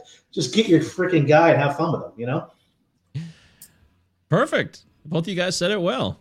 Use it as a baseline. Don't go crazy, and don't let it stare you in the face when you're drafting either. Like, oh, it's going to dictate my opinion and position, and I'm going to make a choice off of it. Try to look at it, but then put it away. Make sure you're doing your own pre-ranks, because that is very important. And I really think it makes a difference. I really do. If you want to get your team. So, all right. So in this segment, I'm going to give you 3 players. They're all kind of like bunched together, or they could be like wildly apart. It's all varied, but it's a Three's Company segment of ADP. Yeah. And of course, there's a dumb song involved. So I got to play the song real quick, but it won't be complicated. Drafting in the 9th round. Drafting in the 9th round. Staring Matt Olson down. Staring Matt Olson down. I can't decide between Olson, Goldie, or Bomb. Three's Company 2. Drafting in the 12th round. Drafting in the 12th round. Another top closer down. Another top closer down. I can't decide between Anderson, Yates, or Kenley. Three's Company 2.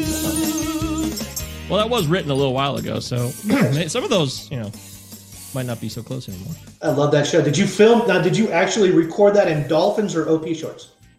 I should have. I think I was wearing sweatpants. That's my bad. Sorry about that. Yeah, I know Three's Company would not approve. Three's Company. Do you have any idea what that is, Paul? I know what it is. I don't know if I've ever actually seen. I don't think I've ever actually seen it, but I do know what it is. Yeah. Can you name one person who was on that show? No. Okay. Just curious. Was John Ritter. Was that 80s? Or 70s? Late 70s, early 80s. Yeah. It was even before my time. I mostly saw it in reruns. So, yeah. Yeah, I watched it live. Yeah. He watched it live. Yeah, Jack Tripper, played by John Ritter, who died way too young at 52 years old. He must have done too much coke or something. I don't know what happened there. But maybe he had a bad ticker. Who knows? I think he had a bad ticker, yeah. You can have a bad ticker. Make sure you guys take care of yourselves out there. We want you to live past 52. So in this segment, I'm going to give you 3 guys, and I want you to decide between them. Now, they are guys because as far as I know, all players are male in Major League Baseball. At least that's how it is today. But maybe one day that will change, We're getting more female coaches and managers. Could happen one day. I think, things will change and progress. And I know that the baddest ass athlete in my high school was not a baseball player. It was a softball player. Her name was Kendra Strutz, and she was badass. She was so damn good. I think she definitely played in college at Michigan State. I remember you, Kendra. Shout out to you. You had a hell of a career. I never forgot it. So, okay. Here's the first segment, guys. Now, you might disagree with me, or you might think this ADP is ridiculous, but we're using NFBC ADP. Don't forget that. And we try to use the date from February 15th, so it's somewhat recent. It's not too old. It's not too outdated. Sometimes, you can't get the perfect ADP that's up to the second necessarily, but we do our best. And this is under a roto, guys. Roto only. So just standard 5x5. Would you rather have Tommy Pham, Ramon Laureano, or Victor Robles for roto purposes? Pham, Laureano, or Robles? Crosby, let's start with you. I'm going to go Laureano. I think he's basically a bit like Tommy Pham, but younger, and they don't have a stacked of a lineup as far as possibly eating into some of his playing time. He hasn't had the injury history. He's not 33 years old. So, yeah, I'll go with Laureano. Paulie? I'll take Robles. I usually like Pham and have liked Pham for a while. But I think with everything that the Padres have done, it kind of makes it a lot easier for them to give him some off time. And I think that's kind of one of the big things of concern. Laureano, I think, is a guy that will have a year that's going to pop at one point in time, and he might be, a top 30 or so hitter. I don't necessarily know when that year is going to come. But I think it's there. It's just a matter of when exactly that's going to come. It's going to be hard to kind of pin that down, because I think the downside for him is significant. I think with Robles, it hasn't exactly looked the way that we would want it to. And I know it's not a huge average, but I mean, he still has, 20 to 30 stolen base, pretty easily can get to 20 to 30 stolen bases, where I don't think the other two guys have that same kind of, the same kind of season to be, banked on, I guess, in a sense. It's kind of about your build, right? So yes, Robles has got more stolen base upside, less power upside. The other guys are a little more balanced, a little more pop. I think I haven't looked at it recently, but I think for a little while there he was hitting kind of. I think both him and Laureano are hitting near the top of the order, if not at the top of the order. Yeah. And I think both of them are in. Those are pretty good off. The top end of those offenses is pretty good, so they should be able to score some runs. So I definitely think it's more of a speed versus power kind of thing, like you were saying, Crosby. Yep. Let's say you're in the same spot now, and you were like, well, I don't need an outfielder. Because, by the way, I wanted this to be clear. The reason I chose those three, Pham 142, Laureano 143, and Robles 148 ADP. So they're in a similar bunch that you'll usually find. But let's say you want to go another route. Let's say you want to go pitcher. Would you rather have Kyle Lopez, Sandy Alcantara, or my main man, Frankie Montas? Paul, you go first on this one. Montas, Alcantara, or Lopez? I think Montas is a guy I've ended up targeting a decent amount. I think this last season was really bad, but I think with splitter guys, you'll kind of see this happen often. It's kind of a pitch that when it's on, it's one of the best pitches in baseball that you can have. But when it's not, it kind of ends up around the middle of the plate often. It gets hit decently hard, and I think what happened with Montas is it kind of went away from one of his strengths. Another big thing that it's not necessarily I don't know. We don't have enough information on it to really know if it's true or not, but he did start working with the Codify guys, which I know Alex Fast has talked about a lot, and a few of the other Oakland A's guys. Liam Hendricks really talks big about them, Lucas Giolito, and I think that it's kind of a pairing that might help him kind of understand what can help him be as good of a pitcher as he could possibly be. So he's definitely a guy I've been buying in on. Cross, what do you say about these three? Remember, it's Alcantara and Lopez are teammates, and then there's Frankie Montas of the A's.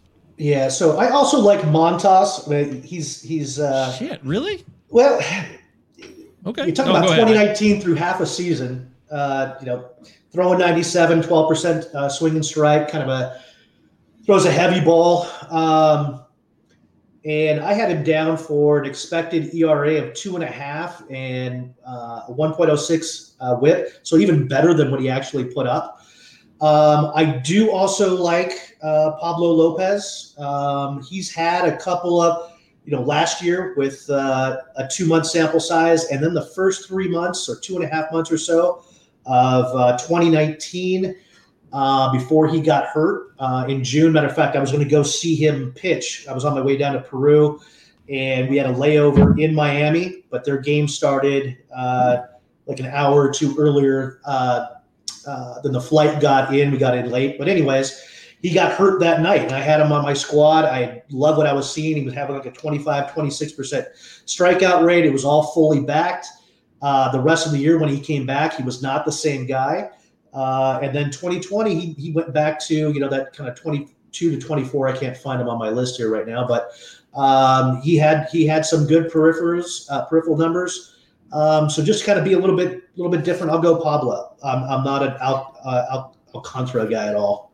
Shit, that really bums me out because I'm really big on Alcantara this year. Damn. I think he's a guy that fits into a certain build, like we were talking about with hitters. Like, I don't think he's going to rack up huge strikeout totals, but I think he's a pretty safe bet to go deep into games and get you a ton of innings. Because, even when he came back from injury last year, they kind of just let him run and throw as much as he wanted. In the playoffs, he went like 8 at least once, or he went 8 in that game he pitched or something like that. They have confidence to let him just rack up innings. Yeah, he's pretty elite in going deep. Yeah. I got breaking news here, guys. This has been our own pal, our Roto-Fanatic friend, Carm Marano, has had a child. It's official. Nice. Just came live on the Slack. Nice. Well done. Congratulations, Carm. Her name is Mia. Mia. That's awesome, brother. Mia. Welcome to the world, Mia Marano. Oh, that's awesome.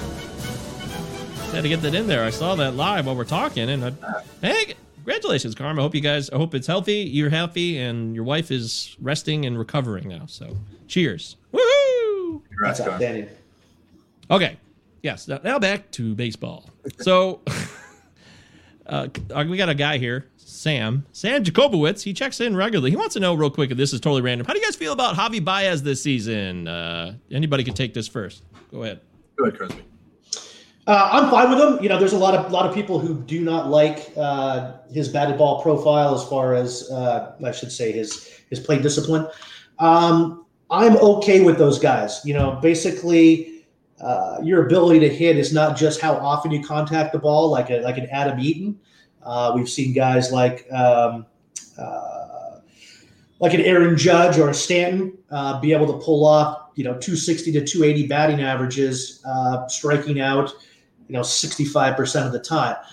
And so I'm okay with the Baez. Adds in a little bit of speed, at least gives you that 15, 16, 17 stolen bases in the middle. He kind of ends that tier before you get to Swanson. And I personally, when I build teams, I don't like to have guys in my middle infield that don't provide any kind of steals unless I've got a real high end guy. That's, if I started with, a Marte or a Whit Merrifield or something I can count on in the 30 steal range. At that point, I'm okay going with a Correa or a Swanson.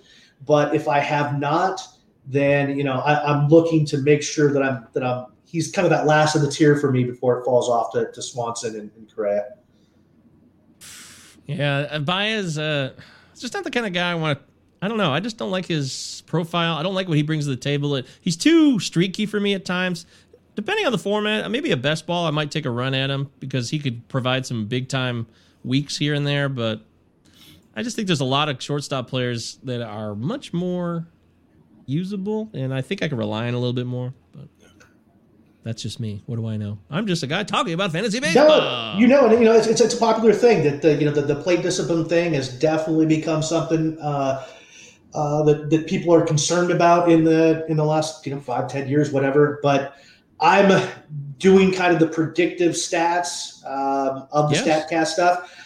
I'm not so worried about projecting, the walk rates and the contact rates and stuff like that. I've got the data already there telling me that, this guy could be a 260 to 275 hitter, and he comes with power and he comes with a little bit of speed, and his numbers are, his fantasy numbers are his fantasy numbers. He may not fit the bill of what you would like if you were the head coach of a baseball team, right? It gets really annoying when he's striking out with men on third and less than 2 outs.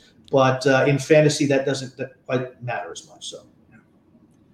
Yeah, maybe I've got the wrong approach. I might have to go back into my shed and reconsider my Baez opinions. I don't have a shed, but if I did, you can imagine what it looks like out back. Imagine me in a shed, like in the middle of the night, doing weird shit with fantasy. That's actually what I think you're do all the time, but whatever. Hey, Farva, what's the name of that restaurant you like with all the goofy shit on the walls and the mozzarella sticks? You mean Shenanigans? Oh, yeah. Is that waiting? Right? That's Super Troopers. Very good. Gotcha. Close. Gotcha. All right, so let's move on to one of my favorite bits that we do on the show. Insane Fantasy Takes. Why you taking that player? Insane That's right. Some people call them bold takes. Some people call them hot takes. Whatever the hell you want to call them. On this show, we call them insane fantasy takes as a tribute to Cypress Hill. 90s classics. Hall of Famers. Hip-hop Hall of Famers. No doubt about it. West Coasters, too. Yep. That you should be a big fan, Crosby. West I Coasters. am a fan of theirs. I was actually invited to his 30th birthday party. Couldn't make it. Be real, baby. Be real. I love Be Real. Yeah. I did a really good Be Real. I didn't do a great Sin Dog there. I got to work on my Sin Dog. So, anyways, I want to get these guys on the record. These guys know baseball, so you don't have to like blow us away. You don't have to be crazy about it, but take a shot here. Paul, give us an insane fantasy take. All right. I put two down. I'm trying to figure which one I want to go with first, but I guess I'll go with I think Brady Singer has a shot to be I think I put starting pitcher 2.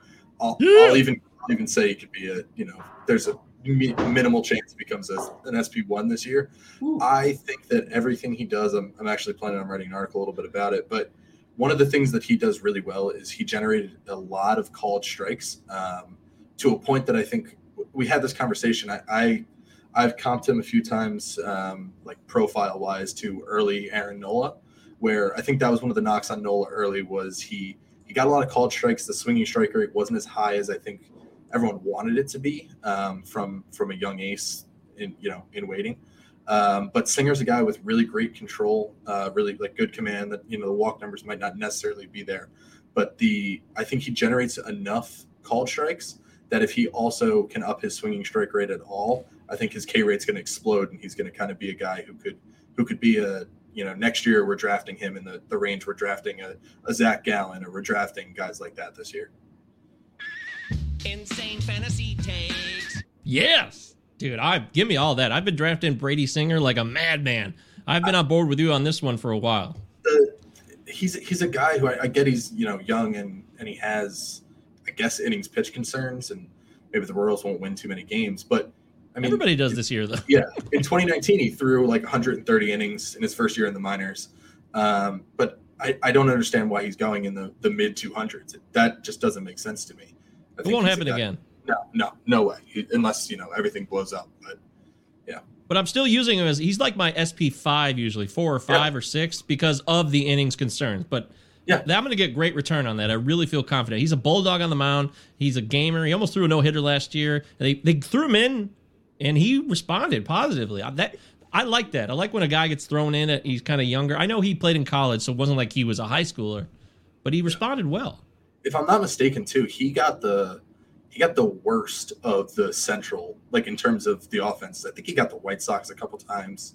He got the Indians weren't great last year, but they were still, a pretty decent team. He wasn't, he wasn't feasting on. Obviously, he wasn't feasting on the Royals. But it wasn't all, Detroit Tiger, no offense, offense-driven kind of success. Except Willie Castro. Well, yeah, that's because he's the greatest baseball player ever. Duh. Sorry, Brandon Belt is the greatest baseball player ever. Cool. I thought it was Drew Smiley. He's not on the Giants anymore. I can't hype him up as much. Oh, okay. Well, that's yeah. He faced the White Sox and he was all right. He wasn't bad. So he didn't matter who he faced. He got ripped by the White Sox one outing, and he did pitch some of his best games against Cleveland and Detroit, which are some of the weakest offenses last year. But I don't care about that. I still think the profile, who he is, the mentality, and how he locates, everything that you've described previously way better than I ever have is why I like him. All right, Crosby, give us insane fantasy takes. Let's hear it. Yes, I don't know how insane this is, but I'll say AJ Puck and Tony Gonsolin between the months of May through August are top 15 pitchers. And the reason why I say between those months, because it might take them a little bit of time to get in the rotation, but you look at the Dodgers, they've got 3 guys in the rotation that are constantly hurt, and that they may look to preserve anyways. AJ Puck missed last season. He's had some injury history, but it's not exactly like that. That rotation is keeping him. It's not the talent that's keeping him from there. His minor league numbers and his brief stint in the majors just blow me away. So I see Tony Gonsolin as kind of being maybe even a a similar version, at least for the stats that I'm getting, of kind of a Zach Gallen, maybe that 25 to 28% strikeout rate, low whip. Not quite sure where the walk rate's going to be. Gallen's had some issues with the walk rate the last couple of years, but he didn't show that in the minors. Gonsolin's kind of been up at 9% down to 3%. So he's kind of been up and down. But I like AJ Puck and Tony Gonsolin once they kind of get a footing in there to make some noise. Beautiful. I'm all about that. These are some quality Insane Fantasy takes. Nice job, guys. We can do more of these, but in terms of being efficient with our show, I'd like us to move along and continue on to the last segment here so we can get in players that we're trying to avoid. We prefer not to draft them. We're not necessarily saying they're terrible people or anything. We just don't necessarily want them on our teams. And I can understand why you can make a case for almost any player at certain points, but there's also times where you just got to stay away because there's red flags. They're out there. Trust me, they're out there. Anything for an ace. I'd sacrifice my first 5 picks. I would do anything for an ace. I'd even draft Plesac in round 2. Old. But I'll never forget the way I felt when I drafted Mike Soroka in 2020. I would do anything for an ace, but I won't do that. No, I won't do that. That's right. There's a lot of things we'll do for players, but sometimes we are not willing to go all the way for them. All right, Crosby, let's start with you first. Give us a player or two. You can go any direction you want here that you are avoiding at their ADP, or you're trying to avoid altogether, or if it's a specific scenario, it's fine. You just tell us what the context is. Yeah, I got 3 of them, and it's at their ADP. I got Eloy Jimenez. It just baffles me that he's going at like 32, 33. I don't understand that. Vladimir Guerrero also at his cost, and like I said, I like these guys. I like these players. It's just mathematically, it just doesn't make sense as to where they're going. You draft Eloy Jimenez in your outfield, he's going to get you 0 stolen bases. You're immediately 11 bags behind the 8 ball. And then pitching wise, Sandy Alcantara, I get the velocity. Guy throwing 96, 97 miles an hour, going deep into games. Points league guy, definitely a better area for him. But both with his major league equivalents from his minor league numbers as well as the sample size he's showing in the game, you're looking at between like an 18 to 21% strikeout guy. That's less than league average. The walk rate hasn't been completely amazing. It's in the 8.5 to 9.5 range. He's going, I want to say, overall pitcher 52. Over his last couple of seasons, I've got him, just numbers-wise, more like starting pitcher like 52, 50, 54, something like that. So, yeah, he's not my kind of pitcher. Points league guy, okay. But in Roto, I can't do it. Shit. All right. I was just looking at my shares of players I have on NFBC, and I have 5 shares of him. So that's 50% of my leagues on NFBC. And I want to say one more thing about Eloy Jimenez. I heard people talk about, one thing we don't consider is runs, and we need to consider that when we think about Springer, right? That is a category and how huge he is in runs. Eloy Jimenez is the opposite of George Springer. The guy would have to hit like 330 and in the middle to the top of the lineup to get 98 to 100 runs. I mean, he walks. I would much rather go with a Michael Conforto, who's going to walk 40 to 50 times more, steal 6 to 8 bags more than, and he's going, 40 picks later? Yeah. I love Eloy. He's 6'4" of thundering fun. But mathematically, the way he fits into your rotisserie lineup, I'm sorry, man. 32 is just ridiculous. Wow, there it is. That is the honest kind of talk I want on this show. Thank you so much. Sometimes a player is who they are, you know. They're not going to change necessarily. You hope they will, but they don't, you know. And you want me to change? Fuck you! It won't. It just doesn't happen. So I'm a little bummed about the Alcantara talk. I think there's some projective growth possible for him. Oh, yeah. So, and I really respect you, so that's why I'm kind of bummed about it. But we'll see. We'll see what happens. It's not universal that I own him, but he's certainly been like an SP3 I've been focused on. So yeah, and I mean, and we've seen guys scouting-wise make a jump, right? So I'm not saying Alcantara can't, but basically his numbers that he's shown in the majors so far are kind of like what he's done in the minors. So which are perfectly good, just not 50-second pitcher, including closers off the board good. Gotcha. Sandy Alcantara. Someone to keep an eye on, but be wary. All right, Paul, give us people you're either avoiding or not. However the context is laid out, lay it out for us. I mean, the first hitter, I think I'd say, you know, when I'm scrolling through things and looking at ADP and stuff, the guy that kind of jumps off to me as I don't fully love it is Bo Bichette going, you know, in the top like 20 or so picks. I think he may have fallen off a little bit more, but I think for me, there's a clear group of shortstops that I like more than him. And then if I get to a point where I don't have one, there's guys behind him, you know, Bogarts, I'd kind of rather Lindor or Tim Anderson. I think I like Bichette a lot. I think he's a really good player. I think he's going to hit, you know, high 200s to 300 if we can get there, you know, for sure. But I don't know if I believe that he's going to be able to steal consistently, you know, 15 to 20 bases. And I just don't know if I'm confident enough in him being able to kind of be a 30 to 35, 20 guy, where I think with a guy like Bogarts, there's a better shot of getting, you know, 30 plus home runs and 10 steals from him. So I think it's more just kind of a cost thing for me with Bichette, that I think he's good. It's just not the kind of player I'm targeting in that range. Crosby, any quick response to that? I kind of agree. I mean, he's kind of a, you know, you take a look at, he doesn't have the athleticism of, you know, a Trey Turner or some of the top guys.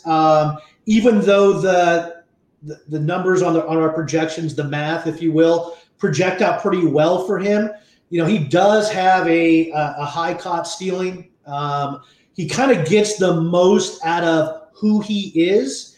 And at 22, 23, 24 years old, you know, he can get a lot out of that. But, you know, he's a max effort guy, and I don't know if that's going to be a consistent season to season thing. So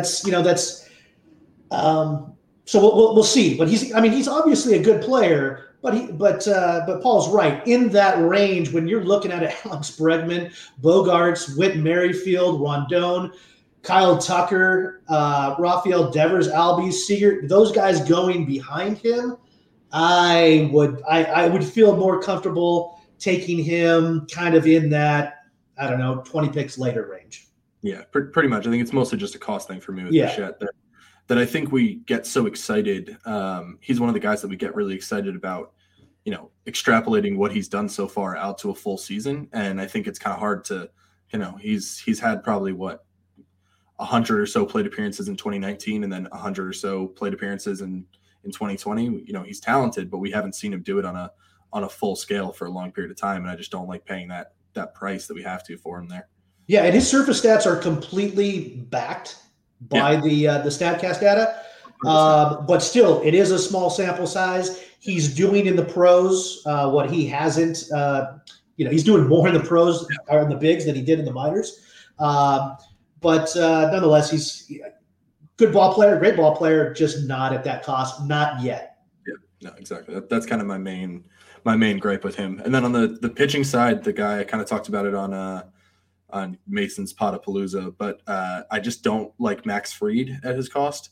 I think that what he did last year was incredible. I mean, he was really talented, but it was driven by, I always get concerned when a starting pitcher's success is driven by a pretty much minuscule or non-existent home run rate. I think he had like a 0.2 home runs per nine or something just absolutely ridiculous. And most of it was driven by his fastball. And I just have very little faith that guys like that are going to be able to maintain their elite ability on contact with a fastball and something like that. So I just think that there's a lot of room for him to kind of bounce back to what he was doing before, because the rest of the peripherals are just fine. They're not exactly, elite. Like we're not taking him where it's elite, but there's, Ryu is going in that same range. Kyle Hendricks is going in that same range. I'd much rather the guys that have done this exact same thing for 3-4 years than the guy who only did it for 1 year. I have given a name to my pain. Yeah, I'm clearly not a fan of Max Fried. I understand that. We talked about him yesterday with the Upper Decker crew, and some of them liked him. But I just would rather have all the pitchers around him and wait on another pitcher. I'd rather have Hendricks every day of the week, in my opinion, over Fried. Yeah, especially this year. Crosby, have you figured out how does Hendricks grade out with your projections, or with all the numbers in general? I guess just because every system has a hard time with him. Yeah, so let me take a look. JK. Sorry. So basically, let me give you 2019. He had this is his actual stats. He had a 3.46 ERA and a 1.13 whip. I had him down for a 3.41 and a 1.13 whip. So basically, surface stats, and then exactly what they were. And then in 2020, he had a 2.88 ERA with a 1 whip. I had him with an expected 3.3 ERA and a 1.01 whip. So, I mean, he basically nails his stats. He's not my kind of pitcher because I do like the strikeout guys more. However, I mean, his value is his value, right? I would wish he had a 24, 25, 26% strikeout rate. He never will, throwing 87 miles an hour.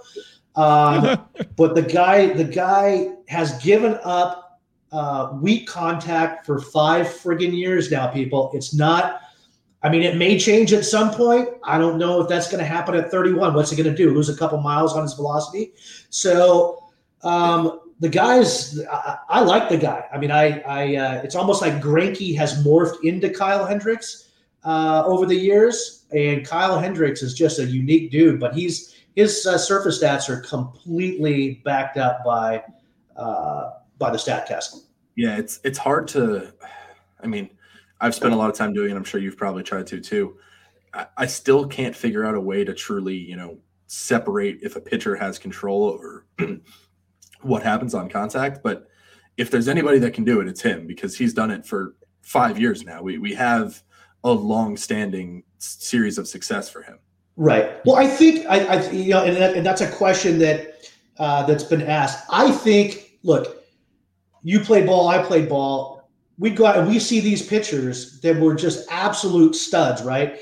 And guys were dribbling the ball off of him, right? So he's just, I think if he threw 98 and was striking out 38% of the guys, we wouldn't question the fact that he's controlling how hard they hit the ball. It's the fact that he gives up so much contact that it's hard to fathom that he can control that. But I mean, the numbers are there after 5-6 years, however long he's been doing this now. You got to believe in it. I mean, I was a guy who threw 78 and would just watch guys get frustrated popping the ball up. So I mean, I get it that there's definitely something to it. We've seen it with a lot of pitchers. It's just a matter of we have a hard time as, I guess you can go with the nerds of baseball, when we can't really explain why something is happening.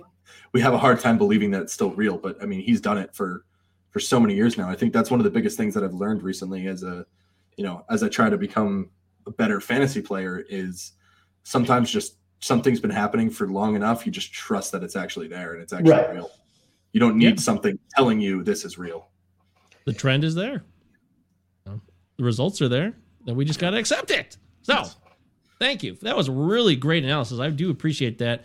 That is the end of the segment of the players, wouldn't do that for necessarily. Players we're avoiding, kind of, mostly, likely. It'd take a lot. There's a lot of guys that drop a lot sometimes. They fall. Hae-Sung Kim is a guy who's fallen in a lot of drafts I've been in, and eventually I'll take him because it's worth it. But there's just times where I'm not going to be taking players like you guys just described quite well. Eloy Jimenez, Max Fried, these are really well done, and I want to commend you guys for doing fine work. All right. We got a quick question here from Sam. Sam's back. He wants to know, how do you guys feel about Tyler Glasnow this year as the Rays ace? I'll take it. I mean, I love Glasnow because I'm like you were saying, Crosby. I also tend to fall in love with guys with the big K rates, and I think Glasnow is kind of one of those guys that you watch him pitch and you're just in awe of what he can do with a baseball. But I definitely think there's concern with him with innings. But one of the things that I've kind of started to do a little more is I think that we're going to see a lot of the guys push back on innings. There's still going to be some high totals, but I think everything's going to kind of find more of a middle as opposed to everybody uniformly losing 20 innings or so. I think we're going to have a lot more guys in the 140 range as opposed to everybody just cutting off a certain amount of innings from their previous totals. So I think his innings pitch numbers that you're concerned about aren't going to be as much of a concern this year. Huh. Okay. I feel like last year, remember we did a quality start video about him, and you sent me some of those WOBA charts that are part of the Data Monster now, and they were really telling, and I feel like it was in a negative way. But maybe one of the things that I noticed with him, I think I wrote about him last year. The fastball usage, I think maybe was. Sorry, not to overstep. Yeah, no. His fastball's kind of all over the place. One of the things that's really weird with him is that it doesn't make a lot of sense, but he generated a lot of called strikes with his breaking ball. And early in the year last year, he was kind of throwing more of them below the zone. And I think that was making his fastball worse as a result because, if he wasn't able to get the curveball over for a strike, then hitters can kind of sit on his fastball. And yeah, it's an elite fastball and everything like that. But if you're not throwing it in great locations, you're still going to get hit. So I think when he was successful and when he was on, and I remember watching a few games, is when he's able to throw that curveball for a strike. And when he does throw a curveball for a strike, then it makes his fastball that much better. And he can get away with kind of having subpar location with the pitch. Yeah, and my metrics love him. Both when I say my metrics, my interpretation of StatCast, as well as I have a metric of my own that I judge pitchers on.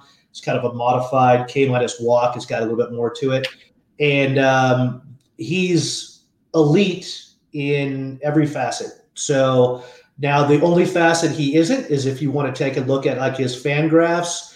If you want to consider he's got 3 pitches technically.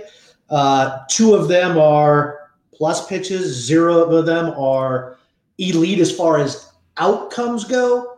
But I don't care because it generates great stuff. We're talking about last year he had a 1.78 ERA. I had him for a 1.47 in 2020. That was in 2019. Last year he had a 4.08. I had him for a 3.35. Low whips, high strikeouts. Not great control last year, but in 2019 a 5.9% walk rate. So he doesn't get hit hard.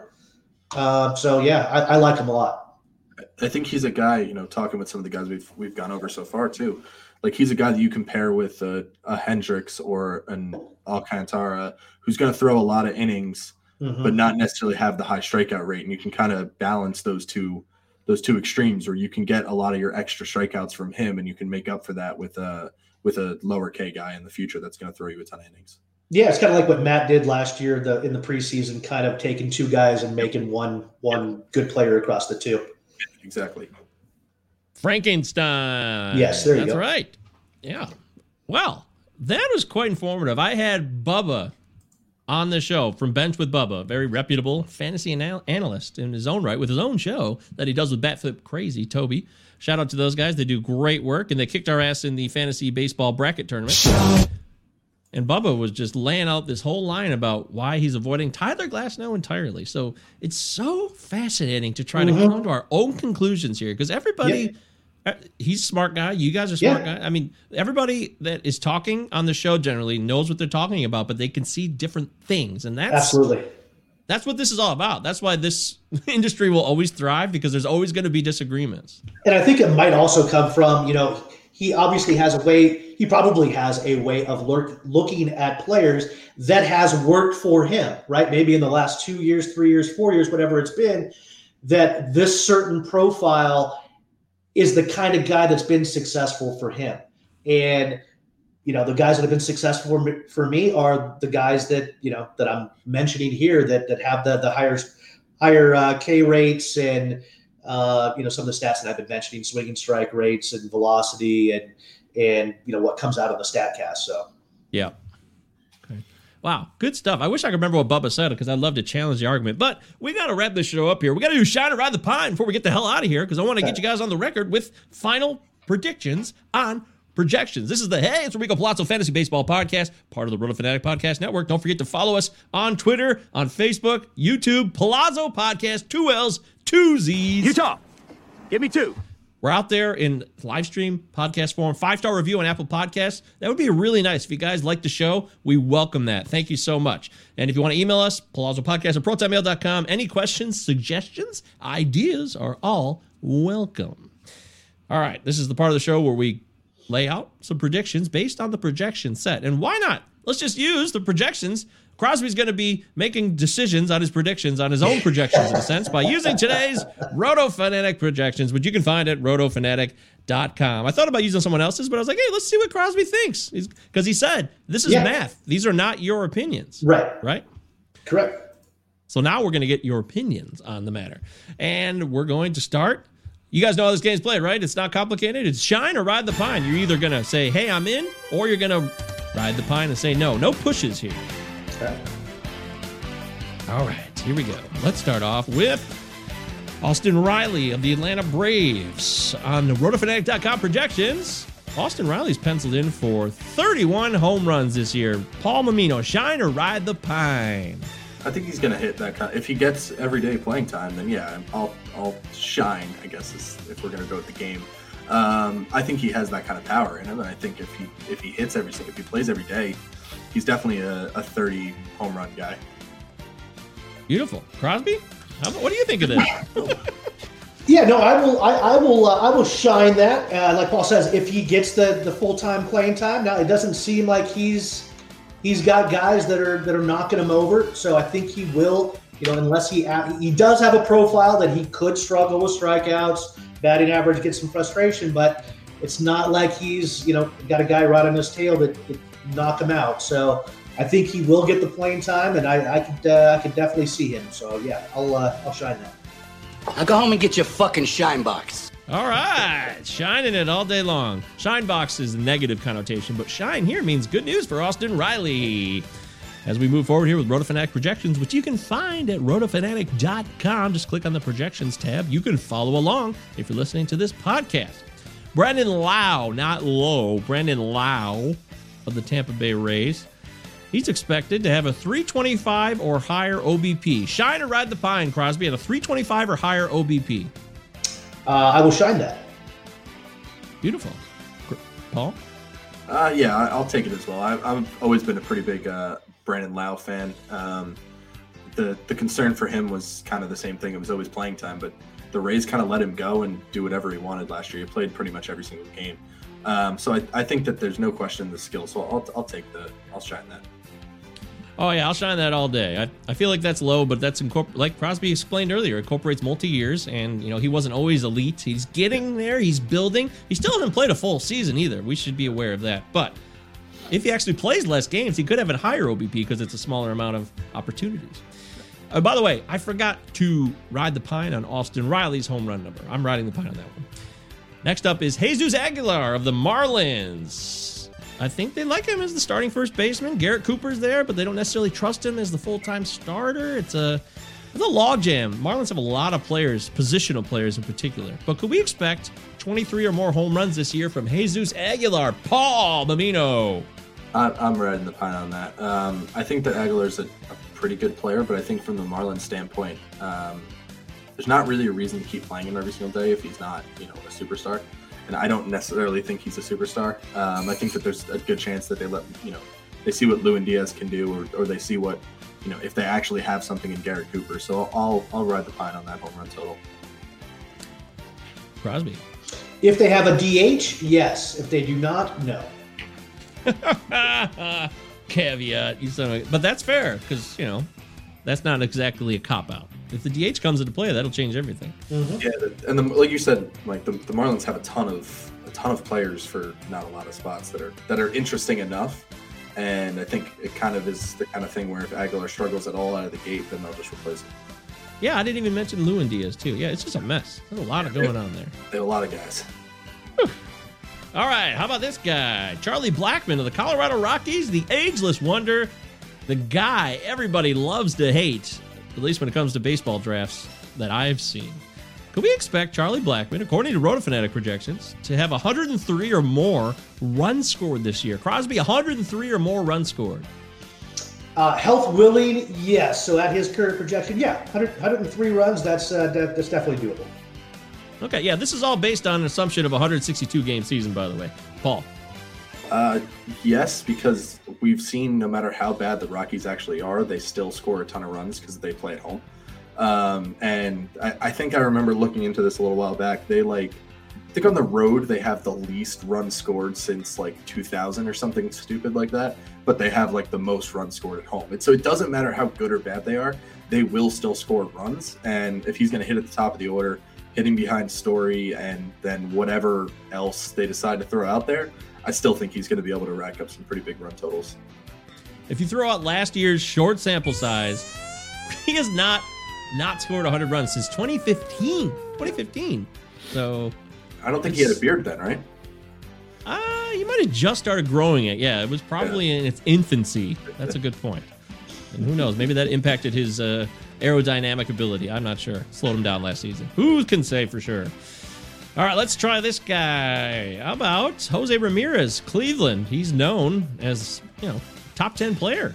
Quite often drafted that way. Top 10 overall fantasy player. Will he hit 275 or better in 2021? Paul Mamino.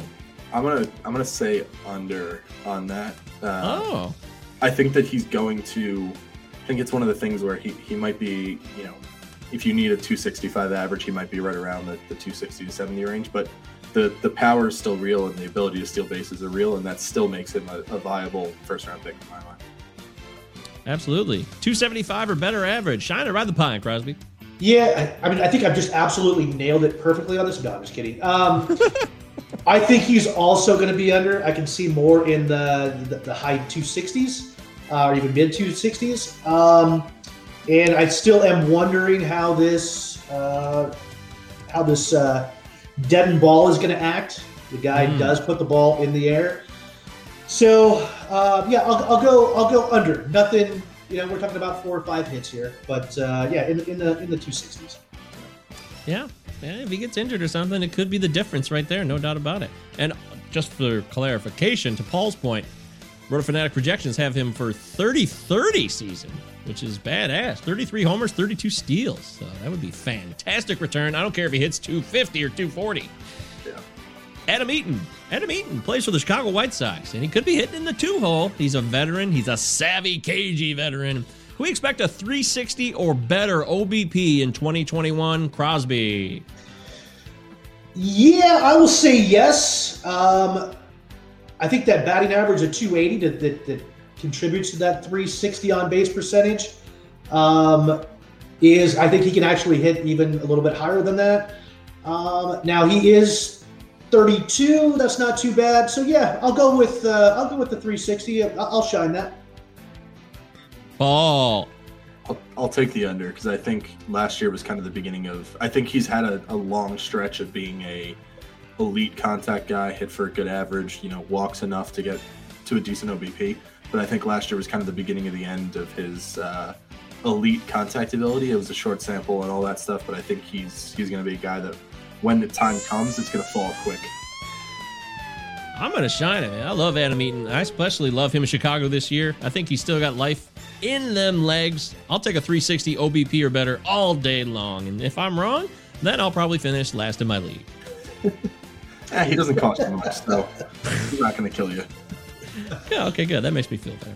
Andrew McCutchen, good old Cutch, one of the finest men in baseball. Such a good dude. But, he tore his ACL a couple years ago. He's not getting any younger. He could be hitting leadoff, though, for a possibly dynamic lineup. Can we expect Andrew McCutchen, of all people, to give us 93 or more runs scored? Paul Mamino. If he hits at the top of the order every day, yeah, he's still an elite OBP player. He's going to get on base a ton. He's not, doesn't have the power he used to have. He doesn't run as much as he used to. But like you were saying, that Phillies lineup has a lot of talent behind him. With Harper probably hitting behind him, some of those other guys, up in that order. I think if he's hitting leadoff every single game this year, 93 runs or even 100 runs is definitely not out of the realm of possibility. Andrew McCutchen, 93 or more runs scored, Crosby. Yeah, I'm doing 10 more than that. I'm going to go 103 as the push number for him. So, yeah, I'll shine that. Wow, hell yeah, man. That's impressive. All right, a couple more here. We'll call it a day. How about Mark Canha? Mark Canha of the Oakland Athletics. Been hitting leadoff at some points during spring. He's known as a guy who gets on base. Will Mark Canha give us 26 or more home runs in 2021? Crosby Spencer. No, I'm not on that. I think this is so. There's been times when we talked earlier in the pod about any guys that surprised me, kind of came out of nowhere. This is a guy that he's had some waves of some nice performance, some nice time. I've had him on my team during some of those waves, and he's treated me well. 26 home runs with he's gonna. I don't see it. That's a tough ballpark to hit in. If we have any kind of deadening on the ball, and I'm not feeling the 26 home runs for Canha. Ouch. Mark Canha, 26 or more home runs. Paul Mamino. You won't let me hedge, so I'll say 25 home runs, and I'll take the under because I think that's like right about what I would expect from him. The 22 to 26 range. So I guess I'll take the under on it. But I think he's good for where you're drafting him, but he's definitely not it's not going to be a guy that pops a 35 home run season in there. All right, that's fine. I like Canha much more in OBP leagues, though. He could be much more valuable because he does get on base. Yeah, he chips in a couple steals too, or at least he did last year. I mean, so he's we've got him down for four steals, 366 OBP. So he's got his worth. It's just isn't necessarily in the home run column. Yeah, right. Doesn't kill you. Good point there. Mike Yastrzemski of the San Francisco Giants. I don't think I have him anywhere. I cannot recall where I've drafted him once. But people like him, and he's had some good years here and there. Can we expect Mike Yastrzemski, the distant relative of good old original Yaz, to hit 29 or more home runs? Paul Mamino, shine or ride the pine? I'm not. I'll ride the pine on the power, but I do have a few shares of his. I think he's shown us in his almost a full season between 19 and 20 that he can hit for a good average, and he's going to hit for enough power in the middle, top to middle of a Giants lineup that, as we've joked about a little bit, I do really like a lot of the Giants players. So Wilmer Flores, shout out. I think I try not to mention it. I did it for you. Yeah, I appreciate it. But I think that lineup's a little better than we tend to give it credit for. And they're going to score enough runs that I think he'll be a pretty decent player for fantasy purposes, but I'm not buying 30 home run power from him. Hold on to your butts. What about you, Crosby? Shine or ride the pine on 29 bombs. Yeah, I'm going to ride the pine on that, and let's not forget. I mean, he's had he had a nice little run last year. He's been a good little ball player when he came up. There's a reason why he's 30 years old. And not getting that much experience. His minor league numbers were nothing great. Also, a left-handed batter in San Francisco. That is a very, I believe it was 2017 through 2019 that place robbed like 24 home run, or the schedule of San Francisco robbed Brandon Belt of 24 home runs, something like that, something crazy over that period of time. And also, and I mean this by no disrespect to anybody out there, there's so many people that do such great work. I'm not buying the arches shut thing. It's just talking about the new wind tunnel thing. It makes no sense to me. Great, the right fielder can't feel the wind, but those arches are below the fence line, so having them closed, if anything, seems like it would push the wind up over the fence. And I did a study of the same time frame between 2019 and 2020, and it was actually a little bit worse expected home runs out there. So, yeah, I'm not buying the whole thing, and that place is still really tough on lefties. So my long-winded way of saying ride the pine. This is America, Jack. Speaking of the Golden Arches, yeah, I got to tell you, I will ride the pine in that as well. Finally, to close it out, let's go with Max Kepler of the Minnesota Twins, a guy who's just kind of always there, but he doesn't go away because he produces enough. At least that's how I've always seen him. And he's known for his power, so let's just go on the power. 25 home runs is what RotoFanatic projections have him penciled in for. Crosby Spencer, 25 or more home runs for Max Kepler. Shine or ride the pine? You know what? I'm going to change my answer from earlier that nothing really surprised me. Max Kepler kind of surprised me. This is actually one that I would like to look a little bit deeper at. I did a deep dive from 2019 on Marcell Ozuna having 22 less hits than I was expected, and I found some pretty fun information on that. I actually want to look into Kepler, why I have him at such a low number. I'm going to say that he's going to go over that, not necessarily by a huge amount. There's obviously a reason here that came to this number, but I'm going to say over that. And this one actually does surprise me that his power is at 25. I do now remember seeing it and be a little surprised. Because I want to fit in. Max Kepler's a guy who's just kind of always there. Paul Mamino, Max Kepler, 25 or more home runs. Final answer here, shine or ride the pine? Shine. I think he's more of a 30 home run kind of guy. Mm-hmm. Yeah, I think you're probably right. Even though I'm not a big fan of him, I think he hits 30 home runs and he'll hit 240, and that's what he does. He's going to hit at the top of the order and score a ton of runs, and he's, if you can absorb the sub 250 batting average, then he's a really good fantasy player. I remember opening day last year of the Bozo season. He came right out and hit a bomb on the first pitch that Lucas Giolito threw, a fastball. He just crushed it. And everyone's like, "Oh, that's it. Lucas Giolito sucks. Max Kepler." Classic. All right. Well, there it is, man. This was fantastic. I had a great time, guys. As we should. I mean, we're all RotoFanatic brethren here. We should get along and have a good time. But talking baseball is not something we do enough of, and we should do more of it and continue to do of it. So let's make this a regular thing. Let's keep doing this. Crosby made his debut, and I thought you did a hell of a job, Crosby. You should give yourself... Yeah, really did, man. You're a natural at this stuff. And how would anybody think any less of a guy who is just a social butterfly? That's what you do, man. My loudmouthness finally has a purpose. Sweet. See? Yeah, that's what I learned about myself. Yeah, it's perfect. For, out in the public, my girlfriend's like, "Shut up," but in here, people are like, "Do it." So you got to find your environment where you thrive best. So as we close out the show, let's say farewell to Paul Mamino. Paul Mamino, give us your farewell spiel. You can find me on Twitter at PMaminoFantasy. Like Mike said earlier, you can find some of my work on RotoFanatic. You can ask me any questions you want about Data Monster or anything like that. This week coming up, or hopefully in the next week or so, I'm going to be writing about Brady Singer, like I talked about before. And I feel like the hype about him's died down a little bit. Maybe we can get some more people to yell at Dave McDonald. I'm going to write about Zach Plesac again and see if we can get some more people to gang up on him. But that's what I kind of have coming up in the near future. So just looking forward to the season. Yeah, that one never dies. Trust me. And Crosby, farewell to you, my friend. Say goodbye to the public. Yes, indeed. Yeah, you guys can catch me on Twitter at Crosby Spencer 1.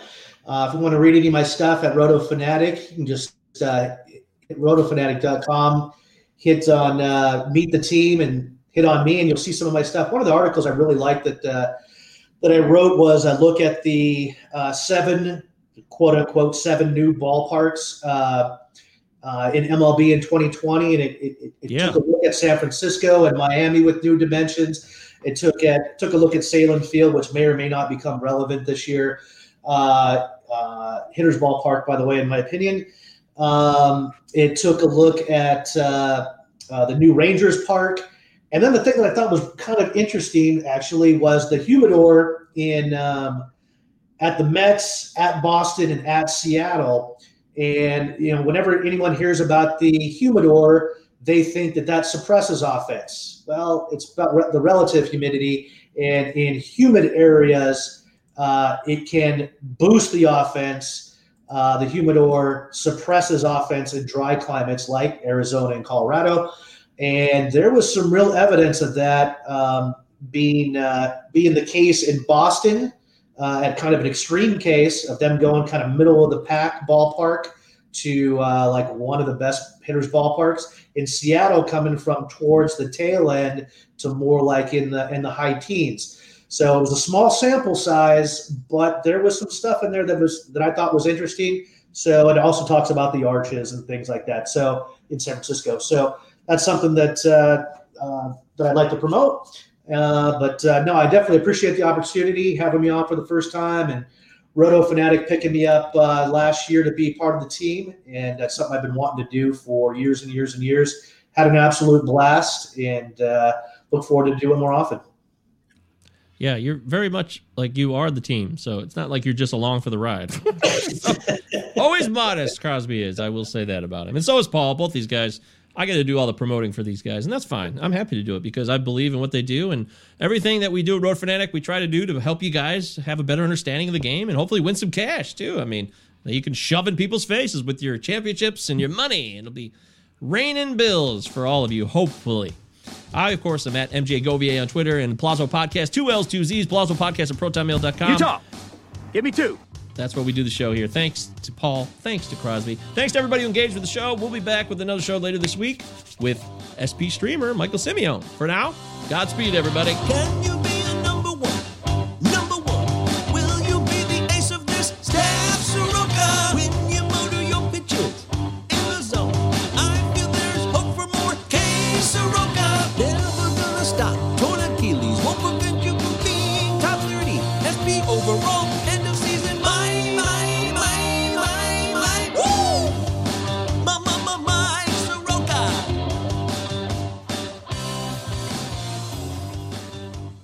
Right, lads. Now, I know there's not a faint heart among you. And I know you're as anxious as I am to get into close action. But we must bring him right up beside us before we spring this trap. That will test our nerve. And discipline will count just as much as courage.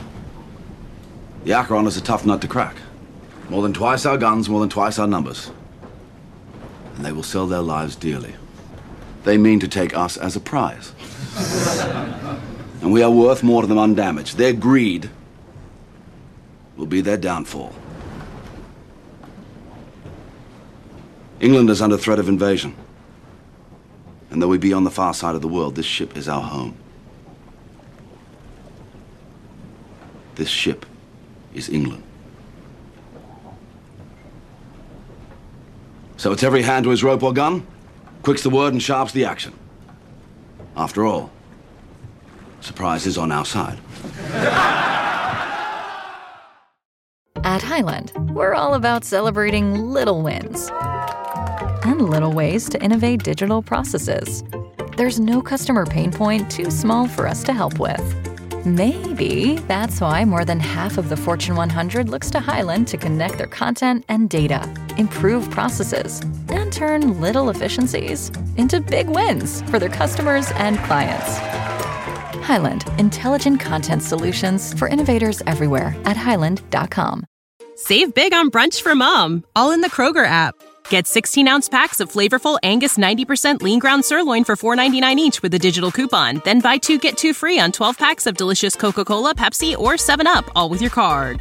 Shop these deals at your local Kroger today, or tap the screen now to download the Kroger app to save big today. Kroger, fresh for everyone. Prices and product availability subject to change. Restrictions apply. See site for details.